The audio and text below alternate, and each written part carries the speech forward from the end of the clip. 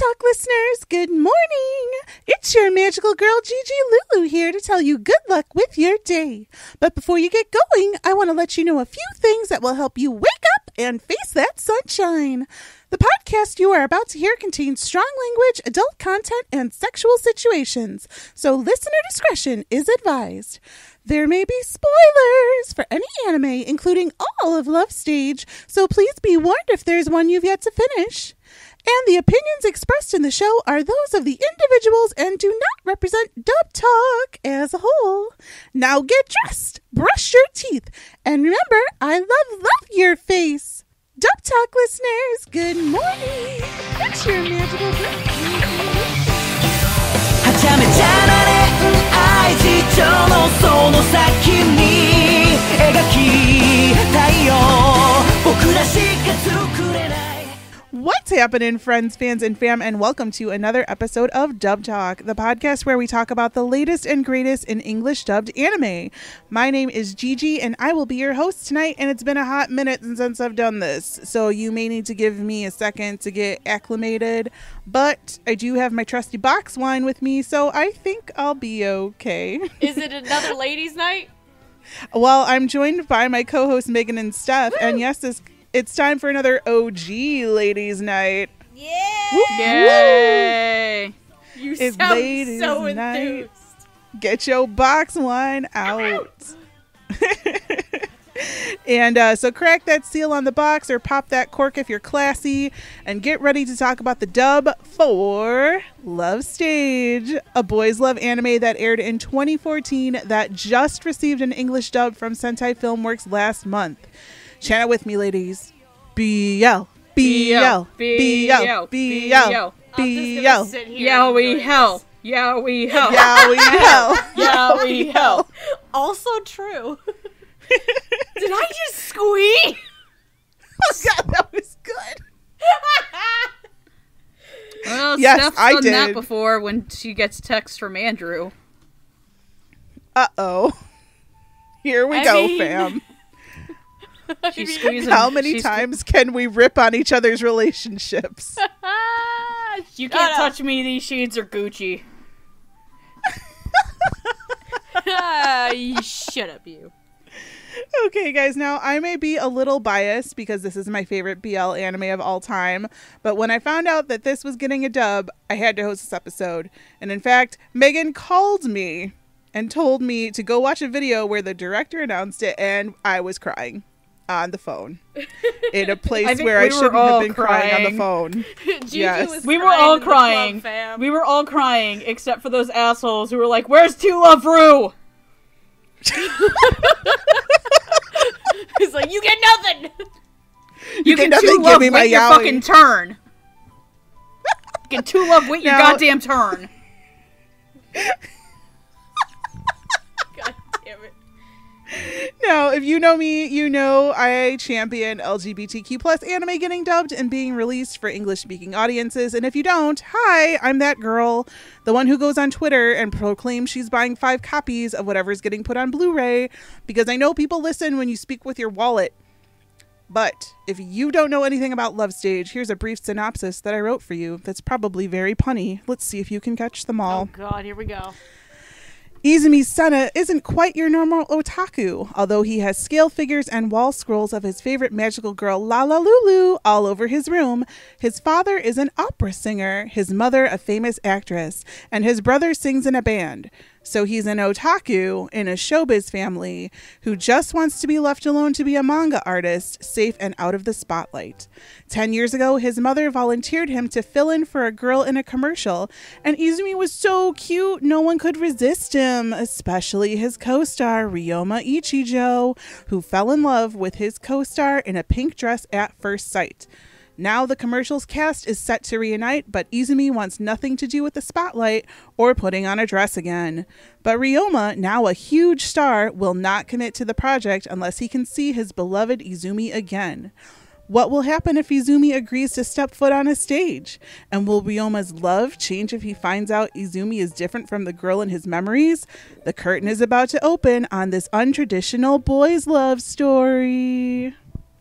Yay. Who caught the pun? I Just didn't me. catch the pun. I'm sorry. God damn it. I'm a failure as a did human also- being. I also didn't catch the pun because these shades are Gucci and puns can't hurt me. Jesus Christ. Oh my god. I also Well, love that this is just the BL version of Dumbo because there's some motherfucking pink elephants in this shit. Yeah. Oh no, my no, no, no, no. Aren't the pink elephants? That's Winnie the Pooh, right? No. Yes, heffalumps pink and elephants woozles. are The heffalumps. Winnie the Pooh. Oh my No, god. wait, but you there's gotta- like there's a drunk scene in Dumbo where the crows all get drunk no, and the crows Dumbo don't gets get drunk and ends up in a tree. There's something weird in the drunk Dumbo, Okay, but no, then look, in Winnie the Pooh, look. everybody No, gets no. high. Dumbo and the mouse and Timothy Mouse get drunk and then they end up in the tree. And while they're drunk off their minds, they see a bunch of elephants doing weird shit and it traumatized a lot of kids. You're right. And what Steph is thinking of is heffalumps and woozles, where there are Yes. also creepy drug-induced elephants. Oh God, I'm so tempted to look up that song now and just listen to it for no reason. Heffalumps and woozles, do-do-do, There it do-do-do. is. Except for the only There good, it is. the only good heffalump is purple, not pink though. This is true. Oh my god. I play Kingdom Hearts 3. He's a character in that and he's adorable. Oh god. So this dub was known on Twitter as Project Pink Harvest with the elephant showing us the way, fam, showing us the way. And it was recently released on High Dive. They put all the episodes up at once, Yep. which traumatized me because the day it came out, I stayed up way too late and watched all the episodes at once. Good job, fam. Don't worry, Has- she had a good has- doctor. Dr. Camus, I had a bad case of loving you. God damn it. Oh god. So because really this came out of, well, we knew that it was coming, but we didn't have time to really like prepare. God damn it. Megan. Prepare for it to be coming. It kind of hit me right in the eye. God damn it. I was like, neither did Izumi by the end of episode 10.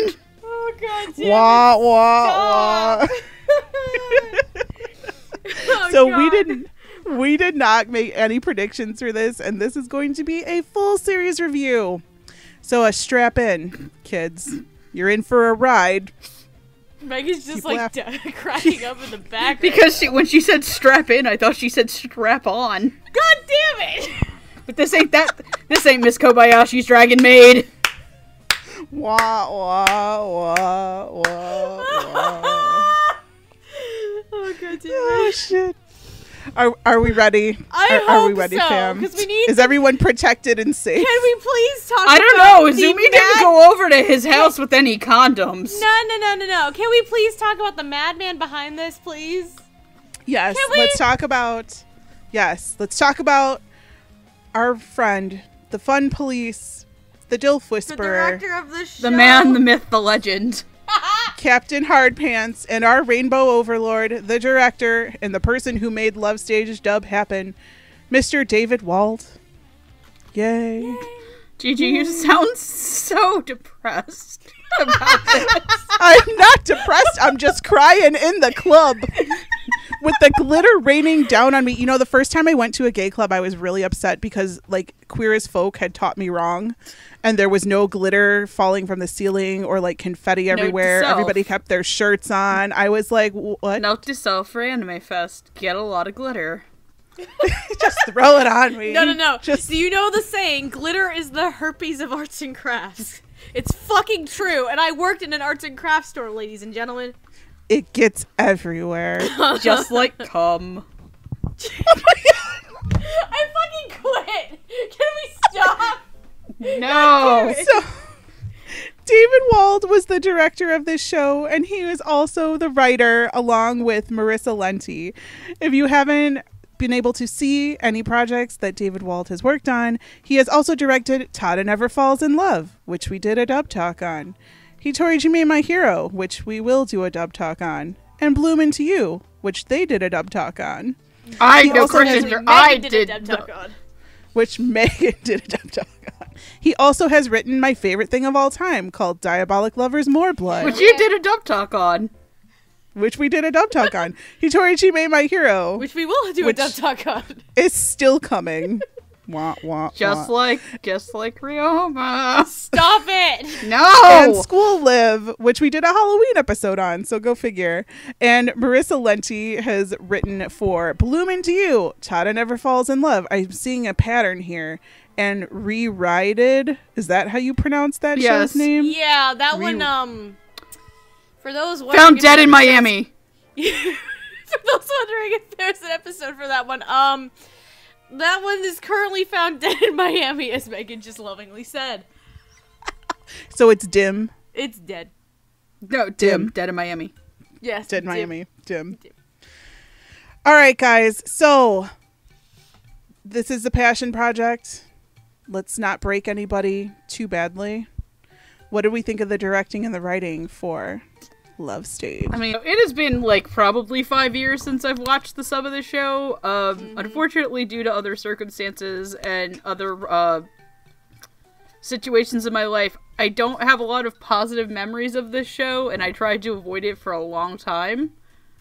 However, with the English dub, I hope to make better memories of this show with people that I care about more, and I can say that. I mean, we're not making better memories already with this. I mean, We've already made so many dick jokes.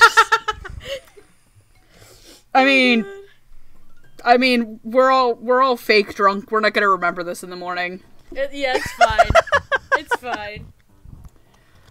So that being said, you can feel every single ounce of David Wald's love being poured into this. Stop laughing. Phrasing, Lana. Phrasing, Lana. Phrasing. You can feel every ounce of his passion and his love for this series come in. This series is still really funny in English, but I feel like it played up a lot more of Love Stage's, I want to say, potentially better qualities. Because a lot of people, I feel like, are going to write off this show because, ew, 2 boys kissing. Let me go watch an anime where 2 girls almost kiss. Not saying if you're into that, it's bad. It's just a weird double standard that I see with a lot of otaku who are like, ew, boys love, gross, nasty. And it is the other way too. There are a lot of female otaku or people who identify female otaku who are like, ew, Yuri, gross, let me go watch 2 guys kiss. Like, please stop doing that if you're that person. Please stop, you're helping nobody. But what I say by play up the better aspects of this is that this is a love story that hinges on a misconception of someone's sex and gender. And that's already really tricky to work around, but then with the message, at least for Ryoma's character, and then eventually Izumi's character, is it doesn't matter that this person is the same gender as me, I love them anyway, they make me feel things, and I want to be with that person physically intimately as well as emotionally intimately. And David Wald really gets that across, and so does Marissa Lenti as his secondary writer. I gave Marissa Lenti an award last year for her writing on Bloom Into You, which I'm gonna be kind of upfront now, is my favorite of these 3 dubs. I also happen to like that show a little bit more. I think that these, both as directors and writers, do a really good job conveying this aspect of the show. I think that they handled a lot of tricky subject matter, not only in regards to love, but things like sexual assault and Right. passion and what you want to do with your life. And I think they brought together a really good ensemble cast. There is one bad voice in this whole dub. One. I think that they went with, for Sentai, I don't want to say it's a pool of actors that you don't know, because the 4 biggest characters in the show are all played by actors who have had leads in other dubs, or are part of large property ensembles where they do play bigger characters. But I think I've been talking for too long and too seriously. I think it's a really fantastic job. Though the one complaint I actually do have is this. while this show does deviate from its Japanese source material, it doesn't do it in a way that normally is very, like, it'll piss off sub purists because you're a sub purist and a lot of you are always going to be pissed off. But one of the things is that they keep comparing Ryoma to attractive actors.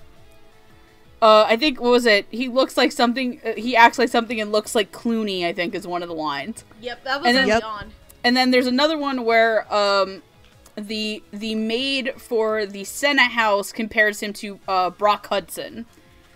Rock Hudson. And my thing is this, like, it's funny in the moment, but for me, it also pulls me back to, like, wait, these people are Japanese? And while I understand, yes, they're probably going to know who these people are. Like, obviously everybody in the world knows who the fuck George Clooney is. I just don't know how much it really works when they're Japanese and why they wouldn't just compare him to famous Japanese actors. Because I think that would, like, famous Japanese actors, like, I don't know why they wouldn't do that, but it's like a nitpick to me rather than, it's like a bug rather than a feature. If you get what I'm saying. Also, at one point, I heard the phrase Twinkerbell. And that is hilarious. I'm not complaining, that was fucking hilarious. Especially the person who says it. Which we're not really going to talk about, but it's Chris Sabat. In the strangest bit, in the biggest surprise casting for the show, Christopher Sabat, ladies and gentlemen, in a Sentai dub of all things. Yeah. How? Yeah. Like I said, some of the more comedy bits, I think, are fine, and I think that they work well as an adaptive change. It's just like an internal nitpick of, why are you picking American actors that are Japanese? Like, I get where you're coming from, and I understand it, but if you were to name me one Japanese actor, I wouldn't have gotten the joke. Yeah, and it's done as a localization change, but it also just, for me, is just like, yeah. It's like, I get Megan's also Seiyu trash. It's not even that I'm Seiyu trash, it's that I have a frickin' humanities degree and my focus is on international film. I just thought it was a cultural thing. I'm just like, oh, this is a joke for Americans. It is. I mean, a lot of these are jokes for American, but like, that was the one that, like, I actively kind of, like, sat for a second. I'm like, wait a minute. Like, it took me a bit. Like, the George Clooney one I got, the Brock Hudson one took me a bit. Well, Rock Hudson was an actor, like an old-time actor, who was closetedly gay, which is why I thought that was especially poignant and hysterical. Yeah, like... But if you don't know who Rock Hudson is, which I guarantee you 90% of the people watching this dub don't know who Rock Hudson is, then it kind of flies over your head. There were a lot of lines because I watched the subtitled version directly before I watched the dubbed version. Well, I watched the dub and then I watched the sub and then I watched the dub and then I watched the dub again just to make sure that I got everything. She watched this like almost 4 times. Almost 4 times, just yeah, for this. in a week. So like I thought there were a lot of good differences between the Japanese subtitled version and the dub version. Like the actors thing was one. One of them was when Izumi was drawing manga and Ray said, that thing looks like it's drawn by a drunk in the dark with his left hand. Like, I was friggin' dying at that. Oh yeah, that was hysterical. That was hysterical. There's other jokes that are like talking about Shogo and they say like Elvis or Napoleon, which is hysterical. But Shogo kind of had some of the best lines in the show because Shogo broke the fourth wall on occasion. Yep. He also said that thing to Ryoma where they're doing the game show and they're like, that's funny, Ryoma. I always pictured you as the straight man. Oh, yep. I love that one. Oh, yeah. I thought that was in the original Japanese. And I was like, oh my God, that's such a good burn. That's the No, best. It definitely wasn't. It was really good. And then he says, I'll think about it during the opening credits. Yep. And then the credits roll. Yep. And I was like, that was funny. They kept things from the Japanese. Like Shogo says wish all the time. But they made it here like he said wish once. And then there was like a literal pause and crickets chirping. And then everybody was like, yay, Shogo's here. And I was like, yeah. So they kept it like twice. And I was like, okay, thank God they stopped with that thing like at the end. Other lines in there, the Twinkerbell line was really funny. They kept that Ryoma called Shogo brother-in-law, which I thought was really funny. And then in one of them, they were like, Izumi wakes up from like a dream and he goes, "Oh God, where am I?" And then Josh Greeley's character goes, "Failing college." Oh yeah. Like they had some really funny lines in here. I thought they updated the dialogue from 2014 to make it more current, like technology wise. Like there were some lines about Twitter and stuff in there. But it still had classic references that you kind of had to like look up to understand. Like at one point, Ray mentioned Lord Fauntleroy, who I knew in the back of my head, but I still had to Google it to get the reference. Even the background Walla was funny. I thought that was really nice because I was like trying to pay attention to the background voices to get what they were saying. They kept a lot of the original dialogue intact from the Japanese version, like the stuff about I'm trapped into BL, like am I an uke and whatever. They kept that was all in the Japanese. The one thing that I am not sure how I feel about that was a dialogue change from the Japanese is the very last line. So if you're, we were just talking about this before we started. Yep. If you're watching the show in Japanese, at the end, before the credits roll, Ryoma and Izumi are on the bed, and Izumi tells Ryoma that he loves him, and Ryoma says, "I love you back." And then in the Japanese, Izumi says, "I love you again." And that's where they end. Well, in the English version, Ryoma says, "I love you," and Izumi says, "Prove it." Which I really am still on the fence about whether I like that as an ending button or not. Like, that was like the one writing wise choice thing I was kind of on the fence with. Like, is he that secure in his relationship that now he's gonna come at Ryoma a little bit, like even in jest, or is it just gonna end on like that sweet or was moment? he saying like, "I love you, prove it," as in fuck me again? Yeah. Because they totally bang in the last episode. Yeah, they totally bang in the last episode, guys. Like, I don't know if Izumi wants to go again. I think he's a little Izumi traumatized. I think Ryoma kind of jackhammered it in. Because, all right, let me be 100% clear here, kids. Don't do what Izumi did and buy Dojin and BL manga as a form of education. Please don't use AO3 fix as how to gay sex. Because let me tell you this. People use things that should not be used as lubricant.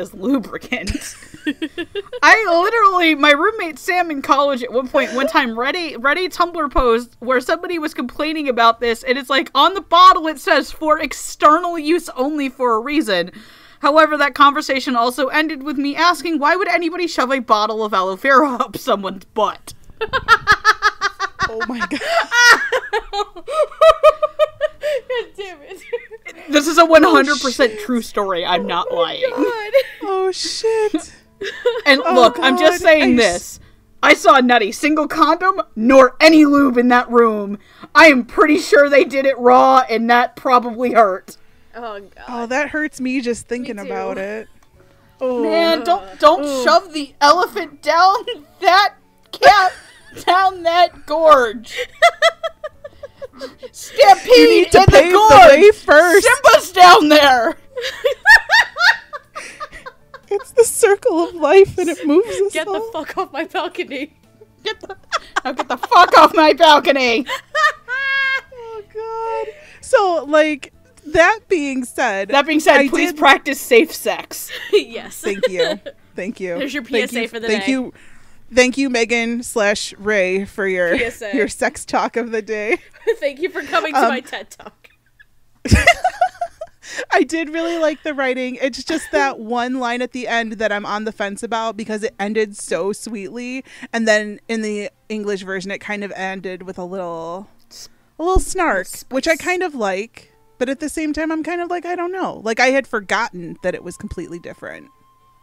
So, I don't know. That's just a purist me, I watch this anime too many times thing. As for the directing, I've been to David Wald panels at conventions, and I've watched the videos that he's done for Sentai concerning this. This dub was a labor of love. He basically campaigned to be able to dub this, went to a bunch of people, and finally Sentai said, yes, please, here, you can do what you want with it. He wrote most of it. It took him a very long time. This is a labor of love. The directing, I think it's solid all around. Casting was very good, especially the cameos that only come in for 3 or 4 lines, but they're listed as like main characters. So I'm like, who was, oh, okay, I got it now. And while very funny and still kept the original humorous tone of the series, I still felt that it was very self-aware, like breaking the fourth wall, like calling Ryoma a straight man, like realizing that this whole story is about people coming out, and that's got a very different tonal change than just being funny all the time. You could tell that this was for his rainbow tribe, as he calls them, and it was made with love, and I could tell it, and it was wonderful. I have 2 questionable choices about accents, which one we'll get to shortly. The other one is that the 3 makeup girls sounded like they were all in Narima Daikon Brothers. We're totally cosplaying them, by the way. We are totally cosplaying them at Anime Fest. See you in Dallas. But as I said, as long as we get to have that horrible Southern accent, we're doing it. So, yeah, that the directing was, I could tell. Like, you can tell a project when somebody doesn't care, and you can tell a project when somebody cares. And this was one where they care. So I was very happy. Except for the one accent choice, but we'll get there. Stephanie. Oh boy. So I also haven't seen this show since it came out. And here's my thing. So before I watched Love Stage, I had absolutely no experience with either the BL or the Yuri genres at all. Like I had never seen any series, read anything, had refused to for the longest time, and Love Stage was actually the first boys love series I'd ever watched, and it was probably for the best because it kind of turned my opinion and mindset around in general of these kinds of shows. So coming back and revisiting it for the first time in, God, it's 2019, 5 years ago now? 2014 is when you said it came up originally, right? Yes. Yep, it's 5 years old because this was one of the first anime I ever talked about on my YouTube channel, and my YouTube channel will be 5 years old in August. Yep. Yay! It's 5 years old, and so revisiting the show, I remember it's such a adorable and endearing series. It doesn't take itself too seriously, but it's serious in all the right places, if that makes sense. Yep. Like, because I think one of the misconceptions with like boys love and probably with Yuri anime in general as well is it's over-sexualized, it's taken very seriously, and then a lot of other things kind of send it down in a downward spiral. With Love Stage in particular, though, because it has those comedic elements and it has a really nice story and these characters that actually are capable and able to develop and grow throughout the course of the series, it actually is one of the few BL series I think is just a lot of fun. In terms of the directing and the writing, like Gigi and Megan were saying, you can tell this is a labor of love. Like, straight up. Because originally when this series was released by Sentai, there was no dub. They released it sub only. So the fact that David Wald put the time and effort in to like campaign for this dub, to put this much work and effort in for it, it definitely shows for sure, on the directing and the writing end. And with Marissa Lenti as a co-writer on this too, the two of them have been a fantastic duo in general. Like when it comes to Tada, when it comes to Bloom Into You, because I finally watched that. Were they co-writers on Hitoriji Mei My Hero? I can't remember. It wasn't on her It doesn't say. ANN page. It doesn't say, but it was mostly David. But I mean, at this point, I've seen enough series where the two of them are basically the staffing duo on their shows, and it's been a very solid team, and very solid, very strong, I would say, for our directing and writing team, and it's no exception here as well. And honestly, it's both of them have, I think, a really good understanding of what the show is, what kind of show it is. And like I was saying, they know when it needs to be serious in all the right places. And there are things and subject matters very, very complex, and almost some of it can be actually rather dark. Subject matters like sexual assault, for example, here, that are actually handled very, very well, and I really like how they were handled. I think the one thing for me that I might have an issue with, similar to what Gigi was saying, and it's very odd for me to say this of all people, because I never usually have this problem, some of the dialects. We are going to talk about one in just a second, but even with the trio of, like, makeup girls, or like, assistants, wardrobe assistants, all that stuff, it was very jarring. Like, I understand the choice behind that and the direction for it, just to kind of break up a bit of the monotony in a sense, and just give it a little bit more diversity in the voices, because for the makeup girls in general, I'm pretty sure that, at the very least, one of them that I'm fully aware of, they play multiple characters in the show. So yeah, they all do. So just to kind of break up that monotony and just give it a little bit of like, oh, this person is this and this and this. I understand the reasoning for it, but it also just didn't come off as strong as it could have been, in my opinion. But yeah, in general though, the other big thing I gotta give credit to is the casting on the show, because it's a really solid mix. Like, David Wall, I think, pulled no punches, and he also brought in people you wouldn't fucking expect once again, i.e. Christopher fucking Sabat for a 2-minute, like a 5-second bit character. Wow. And he also played an animal mascot. You're right, I forgot. But yeah, I think in terms of Sentai shows, like, David Wall is becoming the director that has the most diverse casting over at the Sentai side, for sure. Like, pulling in the occasional people like Tia and Ian and Sabat in this situation.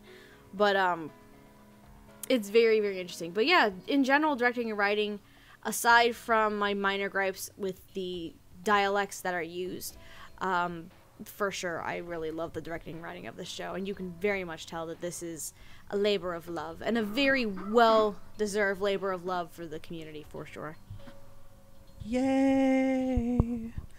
All right, let's get rid of the pink elephant in the room. Guys, we're going to talk about Ryuzaki, the B-Dash manager. Speaking of we're also going to talk about Takahiro, who is Izumi's best friend from college. So, Ryuzaki, the B-Dash manager.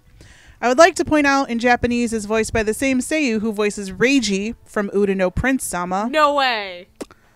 Oh, God. And he has a slight accent, but it's like a deeper Reiji accent. Really? So if you've seen Udapri, you know what I'm talking about. So I can understand an accent choice here. But Ryuzaki, the B-Dash manager, is played in English by James Belcher, who was the narrator in Food Wars, Dr. Harada in Chihaya Furu, and Jared Gann in Log Horizon Season 2. Basically, if you look at his behind the voice actor page, it's a lot of old guys. And Takahiro, Izumi's best friend, is played by sexy Josh Greeley. Somebody cue the Justin Timberlake song. God damn it. Sexy Josh Greeley plays Subaru in Diabolic Lovers, Tada in Tada Never Falls in Love, and Yuri Katsuki in Yuri on Ice. Bisexual king. So Fuck guys, you, let's he's- talk about Fuck haters, he's bi. let's talk about Ryuzaki. For the love of God, what the hell is his accent? I- Is it Australian or is it British? Oh what is my it? god. Sorry. I guess I'll go first again, because we have an order going. Yeah, no, it is... I'm not gonna sugarcoat it, it's bad. It is a bad performance. Yeah, it's just, okay, like, I don't even get foreigner out of him. Nope. I don't. I just get a guy who's bleached his hair. Like, that's a thing in that's a thing in anime that people do as, like, it's okay, like, let me, I guess, bring it up, because, I don't know how many people here, like, have watched it, because it's a sub-only show. This is a plot point at one point in the anime, Kuroko no Basket, is that the captain of Seirin's team, for a while, when he first starts high school, he had bleached his hair and was acting like a delinquent who didn't want to be into basketball. And I can't remember his name off the top of my head right now. I can remember the other one's name because his name is Kiyoshi Tepe, and there's a long story of why I can always remember the name Kiyoshi. But Kiyoshi's like, dude, why'd you dye your hair? So, and then there are people, if you've watched some Rose Mononoke, like Abeno, where it's clearly the guy's natural hair color, because fuck you, it's anime. In the words of the old Jesu Otaku Calgren review of Adolescence of Utena, why is this bitch hair pink? I'm showing Andrew and you guys that because I know you haven't seen it and it's fucking hysterical. I've seen it. I know you've seen it, they haven't, because they need to see the ending of that video, but no, it's like, I never got that he's a foreigner out of it, so I don't see the need for him to have an accent.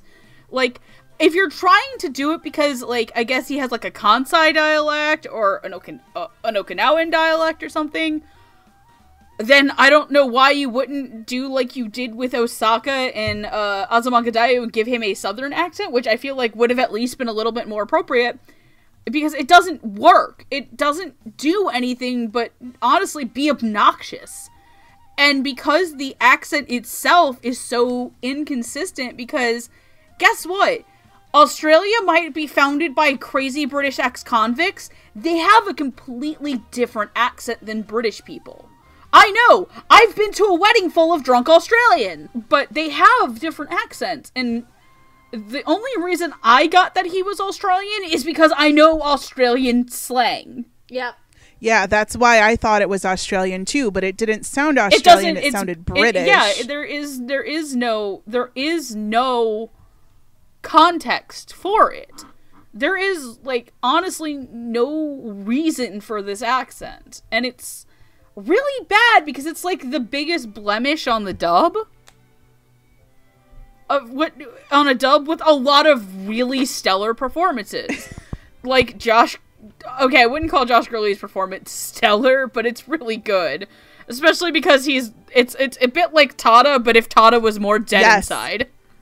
Yes! That's exactly what I wrote down. Like, literally to the letter. Tada, but more dead inside? Yeah! Because, like, here's the thing, I've never read the Love Stage manga, and I don't think it or its sister series are legally available in the United States, so it is. I have it. Love Stage is done. Oh, the manga's complete. Yeah, It's over. Okay, so you can correct me if I'm wrong, but the way that the ending of that anime set up is kind of set up that this guy was, like, going to be a rival for Ryoma.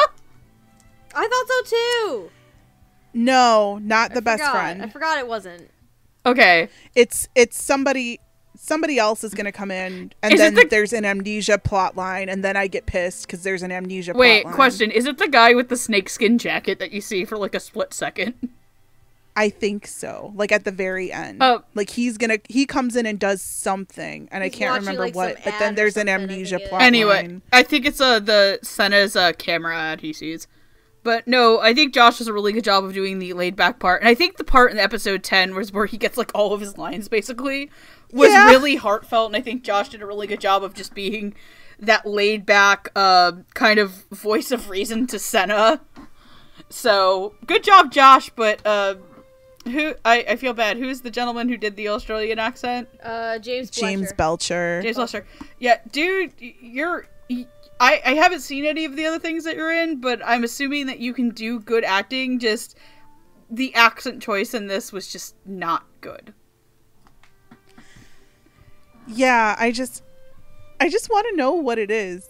I want to know what it was supposed to be because, like I said, I heard it and heard British, and then I listened to the words and thought Australian, and then there started like some British slang in there also. So maybe it was like, if I'm giving everybody the benefit of the doubt here, it was a choice to have him be a poser and not know which accent he was supposed to have.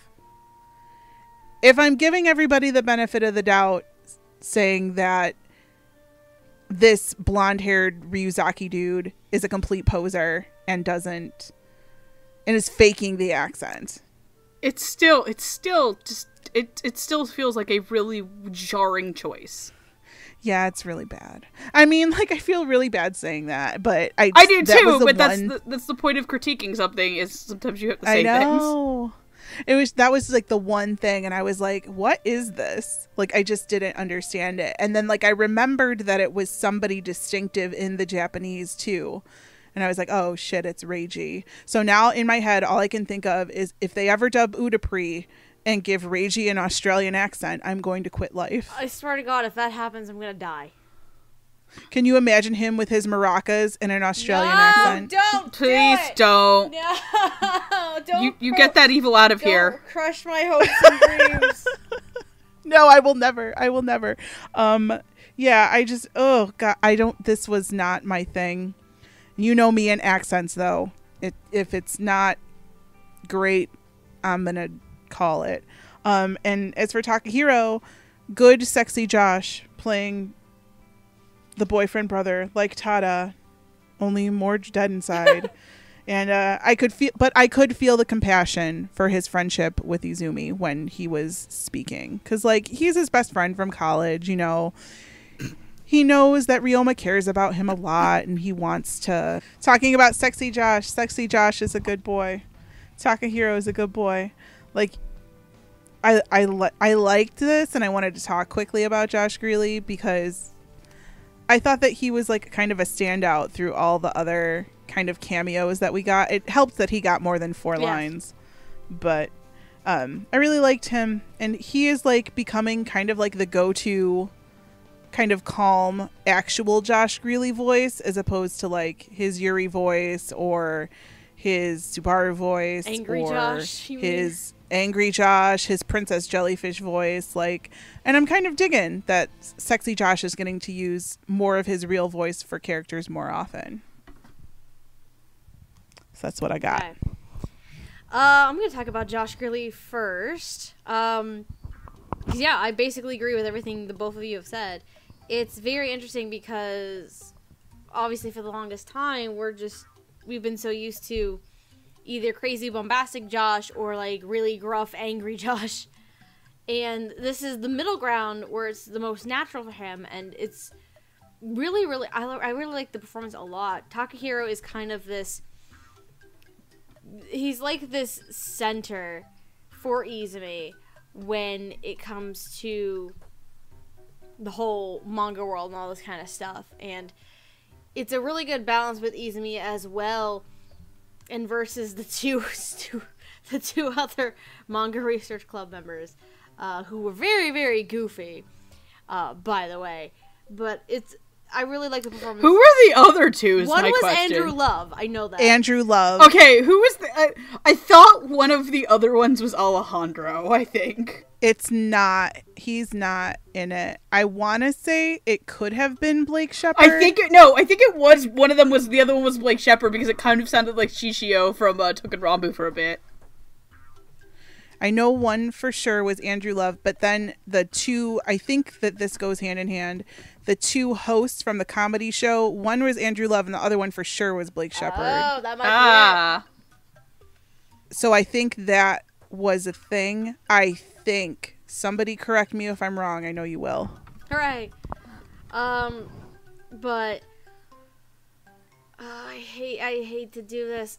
We have to go back to James Belcher again. We do. Like, I know nothing about this individual. I have not really seen anything he's done. I don't remember him as the narrator of Food Wars. I really don't. Like I was saying before, I understand full well the intention of the dialect choices. I understand completely. I just don't think it worked here. At all. Like, if it was... I feel like if it was played a bit more straight, vocal-wise, like, I bet James Belcher would have turned in a great performance with that.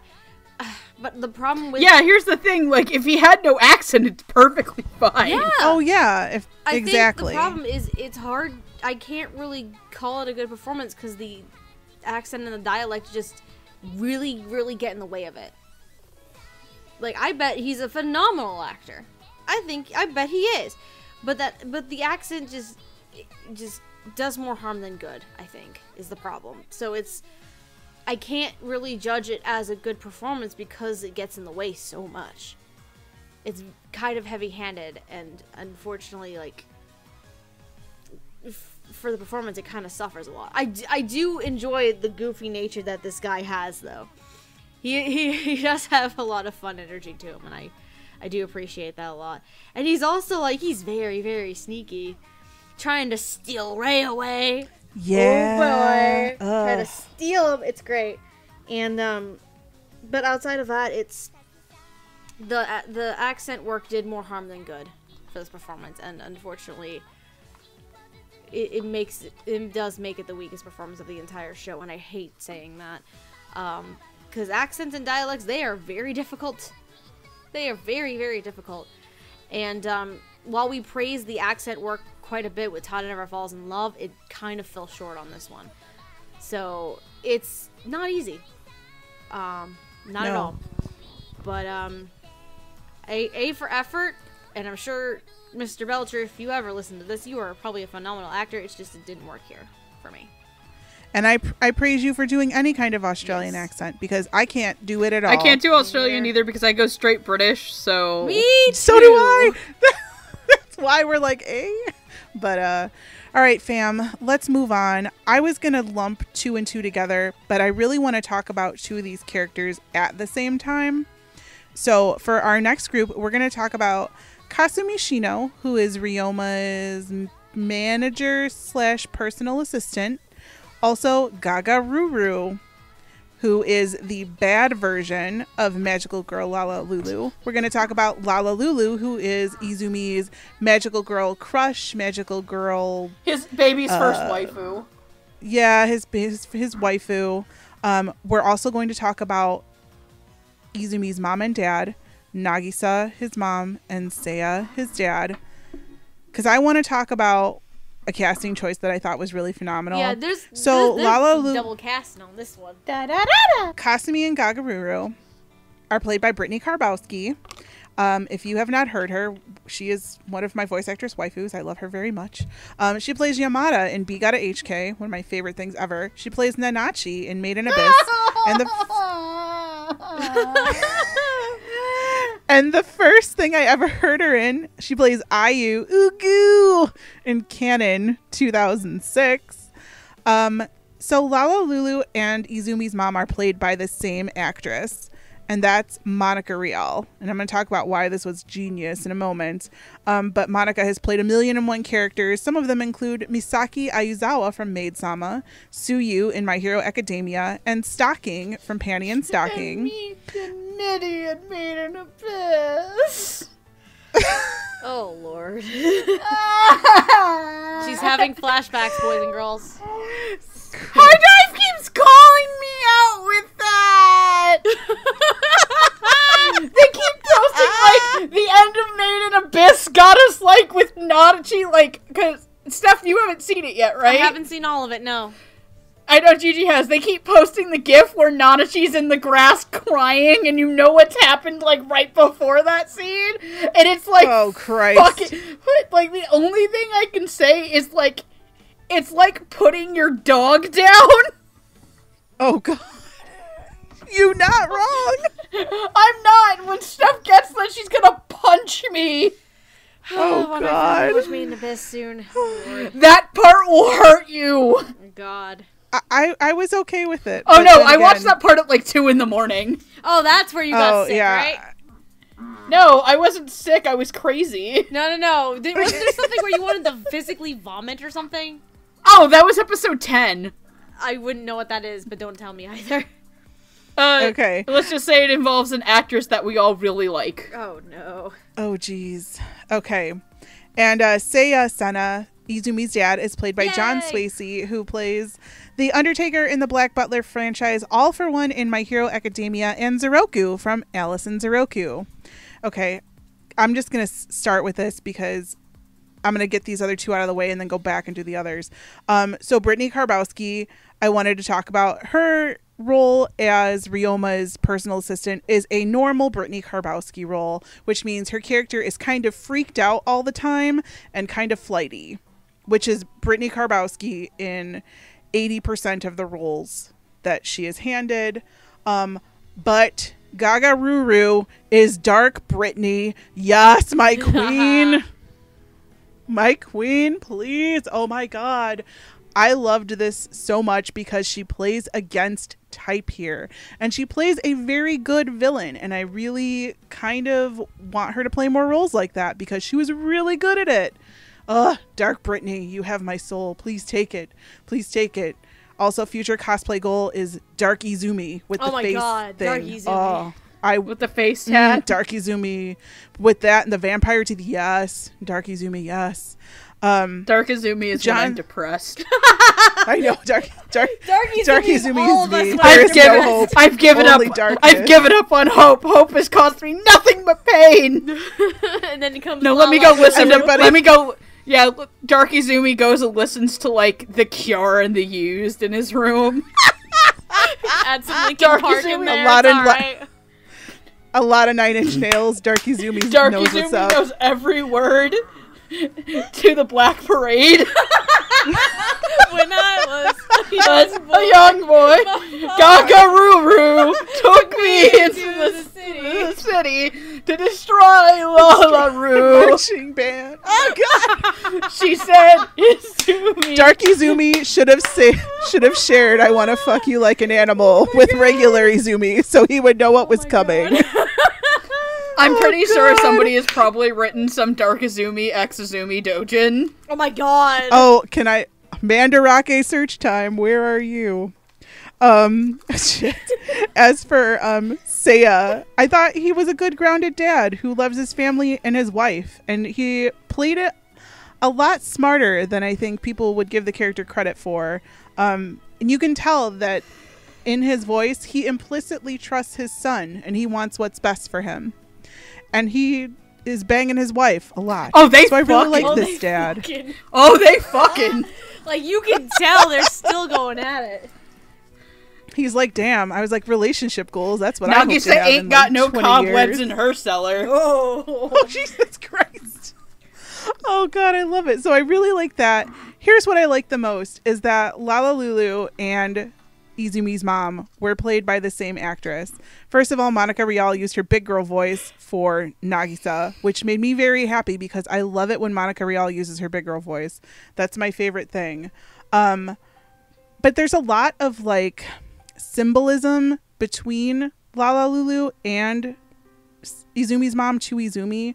Like, Lala Lulu is cute, sweet, pure, and like to the letter magical girl voice wise. And Izumi needed her to idolize. And like some kids idolize their mom. But on the other hand, like the mom was like a sharp contrast. You know what I mean? She's a MILF. And you can even tell in the voice, she's a MILF. She trusts her son. Obviously, the dad thinks that. I know. But Lala seems like the more responsible one. And when Izumi says goodbye to his innocence and he says goodbye to his fantasy dream world, like, I almost felt like he was saying goodbye not only to Lala Lulu, but to his mom and to like his childhood, because he has to say goodbye to his magical girl to start his new life when he realizes who he is. He kind of has to say goodbye to his mom, even though they're going to be, still living in the same house, still seeing each other and everything. But his mom kind of knows. Like, you can tell through the voice that the mom kind of knows about Izumi. And she always wants what's best for him. that last little bit where she's talking to the dad. And her concerns, Yep. So Izumi has to say goodbye to his innocence and his fantasy world and his dreams because he has new ones. And then those are his reality now. And I think casting Monica as both Lala and the mom, it helps both characters willing to let their son go to find himself. I thought that was really poignant casting, and I really liked the choice there. I don't know if that was a happy accident or what. I don't know. But I thought it was a really poignant choice. And like, one of the reasons I liked Love Stage, first of all, Lala Lulu is best girl. That alarm clock is boss. I love that goddamn alarm clock. Best alarm clock, best girl.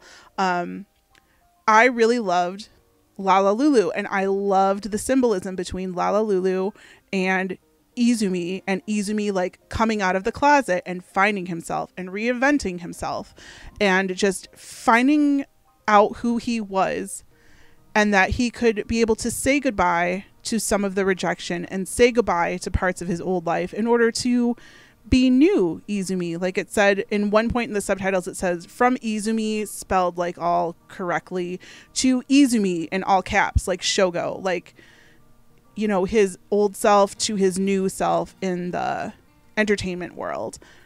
I thought it was very poignant casting. I really liked it.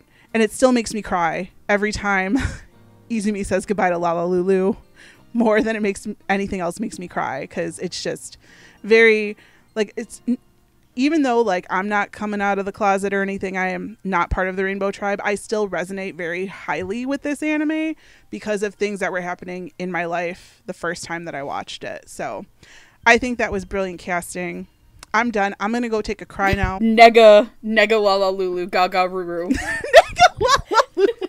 Who is just original character, do not steal. Nice. By the way, I got up at the exact right time because my cat came out of the closet. She's just like, "Hey, Mom," and I'm just like, "That's great." I just picked her up. I said, I was like, "Do you have fun in my closet?" Because she has like a little corner that she goes in. We're like, because my room looks like Ichika from the Quintessential Quintuplets.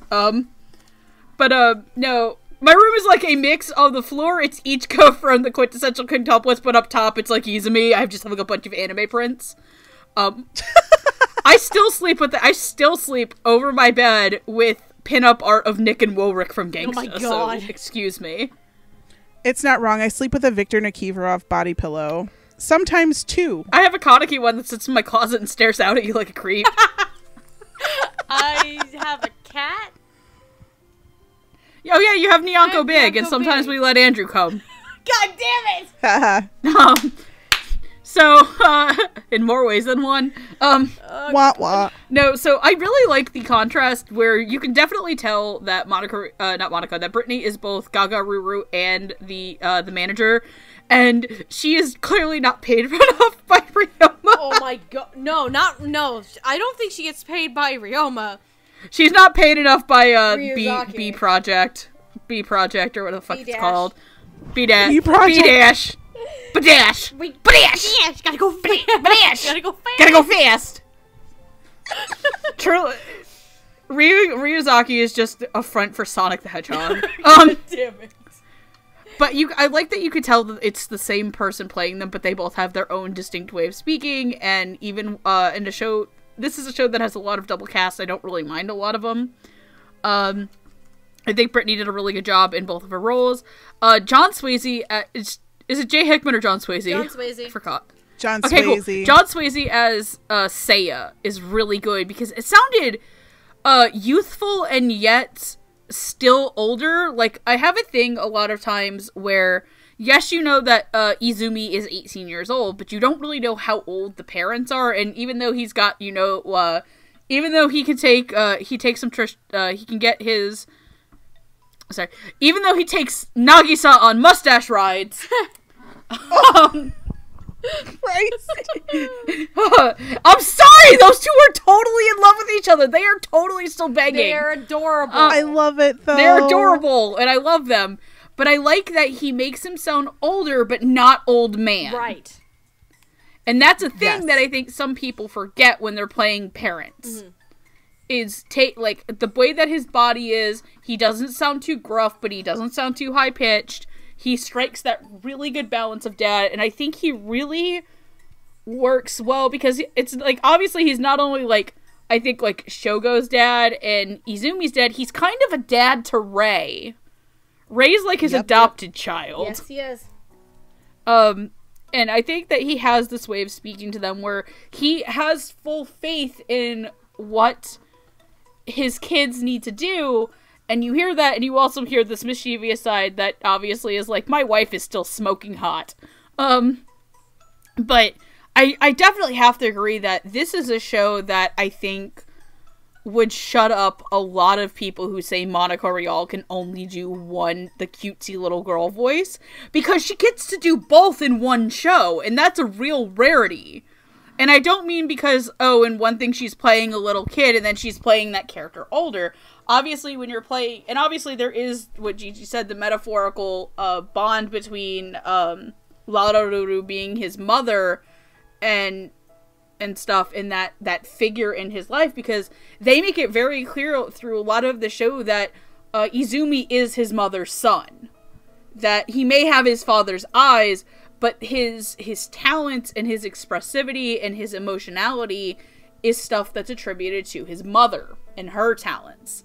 And that's why he's so good. He's such a natural at acting. Just the fact that Monica gets to do that cutesy, magical girl cartoon voice, but at the same time plays a mother who is youthful and still very much at the height of her life. Like, this lady is like, fuck yeah, life, hell yeah, I might be married, but I'm gonna mac on Ryomi Ichijo. Damn straight. I'm gonna mac on my son's boyfriend. I mean, it's like when I take my mom to go see Marvel movies. She just wants to wash clothes on Chris Hemsworth's abs. I can see it, because, like... Then again, who wouldn't? Well, right. When the Twilight phase happened when I was younger, my mom wanted, Jacob so fucking bad. Oh, did you also have a Twilight phase? I thought I was the only one. No, everyone had a Twilight phase. Alright, because we're all opening it up. Who was your best boy in Twilight, Gigi? Team Jacob all the Steph. way. Team Jacob all the way. Wow, was I the only one who wanted to fuck Jasper? Jasper was also hot. Jasper was like the best character next to Alice, okay? It's true. And I don't mean the movies, I mean the books. Yeah, like, true facts. Well, if we're talking about the books, then we can't talk about Jacob, because Jacob got weird. Yeah, Jacob turned into a pedophile at the end. If we're talking about books, then I would have been on Team Edward. Okay, taking books, not movies. Yeah, for taking books, Team Edward. I would say taking books, I would probably say Team Edward too on the book side. I'm surprised Gigi doesn't want to fuck Emmett. I don't He's remember. the burly guy. He was the big burly guy who at one point they admitted like him and his wife having sex like tore down houses. I really don't remember that. I remember. Why do I remember vivid parts about Twilight books? Fuck, this is gonna be fucking embarrassing. This is clearly your guilty pleasure. We're now. laying it all on the ground here Laying today, that. much like Ryoma's clothes. And Izumi's. And Izumi's. But no, I just really think that Monica gets to honestly show off. Like, she gets to show off in this show, and it's kind of impressive. Like, fuck Monica haters. Go to the left. That's what I have to say. To the left. Everything you own in the box to the left. The box to the left. I guess That's my take. Let's go, Steph. Yep. Bringing up the rear. What does that say? What does that say? I like big butts and I cannot lie. You other brothers can't deny. Brothers can't deny. When a girl walks in with an itty bitty waist and a round thing in your face, in your face, you get sprung. Arrgh, That was a wolf noise, but it meant to be an elephant noise, and it came out wrong. I'm gonna start with Brittany Karbowski because Brittany Karbowski is having so much fun. Like, I'm gonna actually lump her and Monica kind of together for a good chunk of this conversation, because even with the double casting, because there are times where, for me, when double casting happens and it's for specifically like integral characters, Bungo Stray Dogs comes to mind here. I usually am not. Hey, Erica Lindbeck. I'm usually not the biggest fan when it happens, but so long as you make it different and distinct enough, I'm okay with it. In the case of Brittany, it's in the middle, because Brittany is doing her Brittany thing. Really, the only difference between these two roles is one is a fucking spaz and the other one is just evil Brittany. It's really what it comes down to. But that doesn't mean to say that she's not having fun. She's having lots of fun with this. In terms of Monica, very distinct and different. Obviously, you can tell it's Monica on both ends of this, but at the same time, you have Lala Lulu, who is the magical girl Peppy, like, this is your hopes and dreams. Don't give up on your hopes and dreams. And then you have the mom, who, again, is a goddamn MILF. And is like, oh, you're of noble blood and all this fun stuff. And it kind of has a regal air to her. She believes in this quote-unquote nobility of hers. And it's actually really amusing. And it's, for Monica, it's very much distinct enough for me to enjoy both sides of it and not get too, like, nitpicky with it. Brittany, even though the vocal range doesn't change, personality-wise, it works just enough for me to enjoy it. And then, and then speaking of Monica, while we're at it, I actually I do think that the casting was on purpose, Gigi. I have a suspicion. I mean, I looked on ANN just on the off chance, like, oh, is it the same Seiyu for both these roles? It's not. It's not. Okay. But considering how much of a labor of love this is for David Wald, I would not be surprised if this was done on purpose. Just because of the symbolism and what you were talking about with the mom and Lala Lulu. I would not be surprised if this was done on purpose. And hopefully one day we'll get to ask him if it was. But I digress. But I really enjoy the Monica's performance a lot. And I really do have to agree with what you guys were saying about John Swasey as the dad. Because John Swasey, we are very much used to as these older men, sometimes grandpas, and these kinds of roles, and a very, very gruffer, more older tone of voice.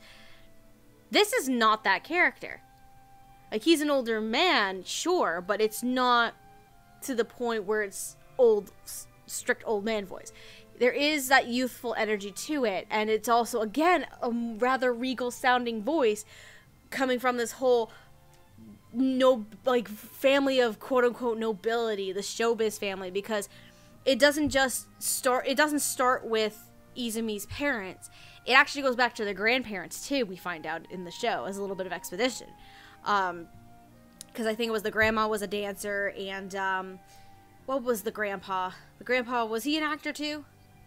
I believe it was. I think so. I think like so. But it's very. I really love that performance and that tone of voice, because it's a tone of voice we don't get to hear John portray that often, because he's normally typecasted as these older gentleman grandpa kind of characters, and I really, really like this casting and the performance that was portrayed in it. Because while Monica is like has all of the energy, and is like, oh ho ho ho ho, this kind of deal. Mm-hmm. John kind of grounds her. It's a really good balance. He kind of grounds her a little bit, and kind of dispelling all of her worries. Again, I want to bring up that last scene that we have the two of them with, where they're just talking about Izumi and the mom's concerns and her fears, and the dad's just like, oh, he'll be fine. Don't worry about it. He'll be fine. It's like, they'll be fine. Now, do you want to go upstairs for a few minutes? Like, the MILF and the DILF. I know, They've they gotta do the thing. But yeah, I enjoy both of these performances a lot. In all honesty, I would not be surprised if the Monica casting was done on purpose. Given like what we kind of know about this project in general, I wouldn't be surprised if it was on purpose. And with John Swayze as the dad, I really love it. It's definitely different, and I want him to play the more of these regal dad characters. I really do. It would be so much fun. But yeah, I'm done. Woo! All right, let's Oh my keep going, God, fam. these two. Let's keep going Oh on boy. on this crazy train. All right, fam. We're gonna go My on boy. to one of two couples in the show, The secret couple. which the secret couple, the hidden. Can I say boyfriends. something before you announce this? Yes. Fuck all y'all who gave High Dive shit about this. What? A bunch of people got really mad that they called them just friends. Oh. But that It spoils would the whole spoil. Yeah! To be if fair, you know it in would spoil it, advance. but I get it. Yeah, no, like, and High Dive was like, no, look, we didn't do it because people called them, like, disrespectful and shit. And they're like, no, we're not doing it at disrespect. And I think David Wald eventually had to step in and be like, no, they're doing it not to spoil About to it. say, because really, if Right? you've never seen the show before, it doesn't really become confirmed. Like, until it doesn't last- happen until the end! It's not confirmed until Yeah, like like the the last very end. 5 minutes of the show. That, oh, they fucking. This is another. They this fucking, is another fam. edition. Oh, they fucking. They fucking. Just the Love disclaimer, stage. The disclaimer of this episode, or like the hint of this episode, is just gonna be the pro ZD, oh, they fucking do. In the next of the they fucking couples, we have Shogo, who is Izumi's older brother with a Onichan Little brother complex. He's just Little brother he's complex. Gauche. He's just gay Gauche from fucking Black Clover. yes. Jeez. He is gauche. Except that's an He is insult. gauche. No, that's an insult. That's an insult to Shogo. Shogo has morals. Yeah, you're right. You're right. Oh, Shogo. Gauche just wants to Yeah, murder Shogo anyone is a who, good who might boy. be interested in his sister. Touch my angel Marie. Maria, Fuck my Gauche. sister, my angel sister. Gigi, we need to get you to watch Black Clover, not because it's good, but because it's dumb as fuck. It's so stupid. Oh God. It's so stupidly Me- fun, and Brandon McGinnis plays like a guy who keeps hitting on everybody. I love him. Finral is Oh, the perfect. best. Finral Perfect. is the best. That's not how you say luck. Fuck you, Finral's the best. Oh God. Fuck you, luck's the Oh, best. God. Well, I have no idea what they're talking about. The other person we're going to talk about is Shogo's down low boyfriend. Also, one of the managers for Senna Productions, Mr. Ray Sagara. He's also Izumi's other mom. Yes. Izumi's other mom / dad / uncle / everything. So our good buddy Shogo, Wish, is played by Greg Cote, who you may also know him as Tanaka from Haikyuu. Sir Tanaka, sir! Mugi Awaya from Scum's Wish, which I will watch dubbed just for this. And also Sugar, that was a typo. Dojima from Bloom Into You. His name is not Sugar, it's Suga, I think. I know it's not. No, but I like know the it's I not. like the autocorrect on Ray's name too, by the way. Yes, the autocorrect also put Ray as red. Red. So awesome, because I don't proofread things before I send them out. Is played by our Rainbow Overlord, the director and writer himself, Mr. David Waltz, who has also played Bulat in Akame ga Kill, the Dilf Whisperer himself, Victor von Gransreich from The Royal Tutor, and my favorite, the Fun Police, Fun police. Reiji from Diabolic Lovers. Ugh. My Rufy's heart- mad. motherfucking David. Roofies were bad. Rufy's mad. He's a fun police in this show, too. Yes. When there's trouble, you call DW. David Wald. Let's get Gagerous. Mic drop. That's Thank you for great. that. All right. Oh, Jesus. Oh, there's so much to say about these characters. I guess I'll start while Gigi's dying over here. I love David Wald so much. So, I guess I'll talk about Shogo first, because he's not in the show as much as Ray is. And I love you, Greg Cote. I love you so much. You're so good. I love following him on Twitter too. I had a really funny exchange with Hardy had a really funny exchange about Scum's Wish with him at one point that I won't repeat on here because I want to save it for the Scum's Wish episode. Because I also own Scum's Wish, by the way. I bought it because he was explicitly in that show and it was $20. Trash. So basically, I like that Shogo is very much like, this is gonna sound really weird because I usually hate when people do this voice. I usually hate when people kind of do the dude bro voice. But Greg Cote carries it so well as Shogo and it feels kind of natural. Like, I love Shogo and you can tell, here's the thing, like, Shogo, I understand actually having, like, some sort of, like, weird dialect to him, because it's made explicitly clear that he did go to school outside of Japan. Yes. He has lived in other countries, like, I understand that. It works. And I think the best part of Greg Cote's delivery as Shogo is how 100% invested he is in the whole aspect about how cute Izumi is. Yep. I think one of my favorite moments in the show is when, I think it's in episode, like, 8 or 9, when Izumi's having his debut, and they're doing, like, the episode is framed as if it is, like, an episode of this, like, TV drama show This going over the origins of actors. Yep. Yeah.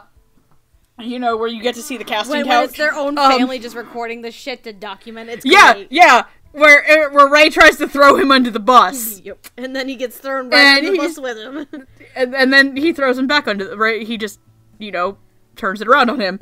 But he's just like, I mean, oh, guys, could you blame me? He's just so cute. And I think one of my favorite lines in the show is, hey, man, if you're gonna touch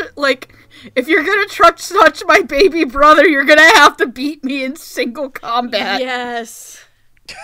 To Ryoma. It was Like, the greatest. To Ryoma in, like, the very end of episode 2, and he's the one who he's kind of the one that fucks up the whole, like, Izumi as a guy thing, because he just is, like, strips Izumi down and then lifts his skirt up and shows Ryoma his own brother's dick. Yep.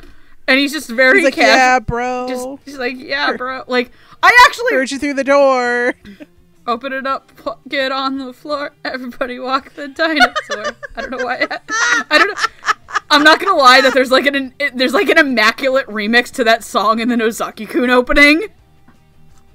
I've seen It's that. really good! It is I good. listen to it a lot. But I think that it works so well that his performance and the way that he has Shogo speak is so casual, very open, very attached and cutesy, as opposed to Ray, who has to do the count to 10 method to calm the fuck down. Yes. Count to 10, Count to Ray. 10, Ray! 10. Hey, 10! Ray also has some of my other favorite fucking lines in the show, which I have a couple of them in text message to them, because I was just, like, writing a couple of them down, and I'd like to... And David Wald's performance, like, at first I kind of couldn't tell it was him, and then, like, the David Wald started slipping out. Yes. Yes. Like when he got angry. When he starts to get mad is when the David Wald slips out. Izumi down to fuck. Ray also down to fuck. Just at the end, it's like, I'm getting lonely at night, you should come over, and I'm just like, haha, double entendre.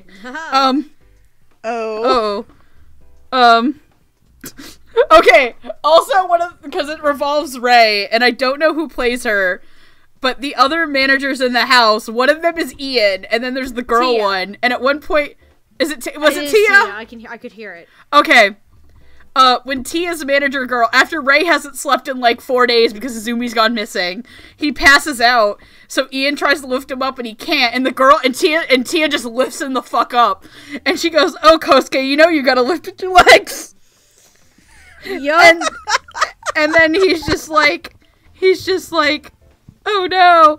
He's just like, what? And it's like, oh yeah, I used to be a weightlifter in college or High school, something. yeah. And they're like, what? Okay, anyway. What?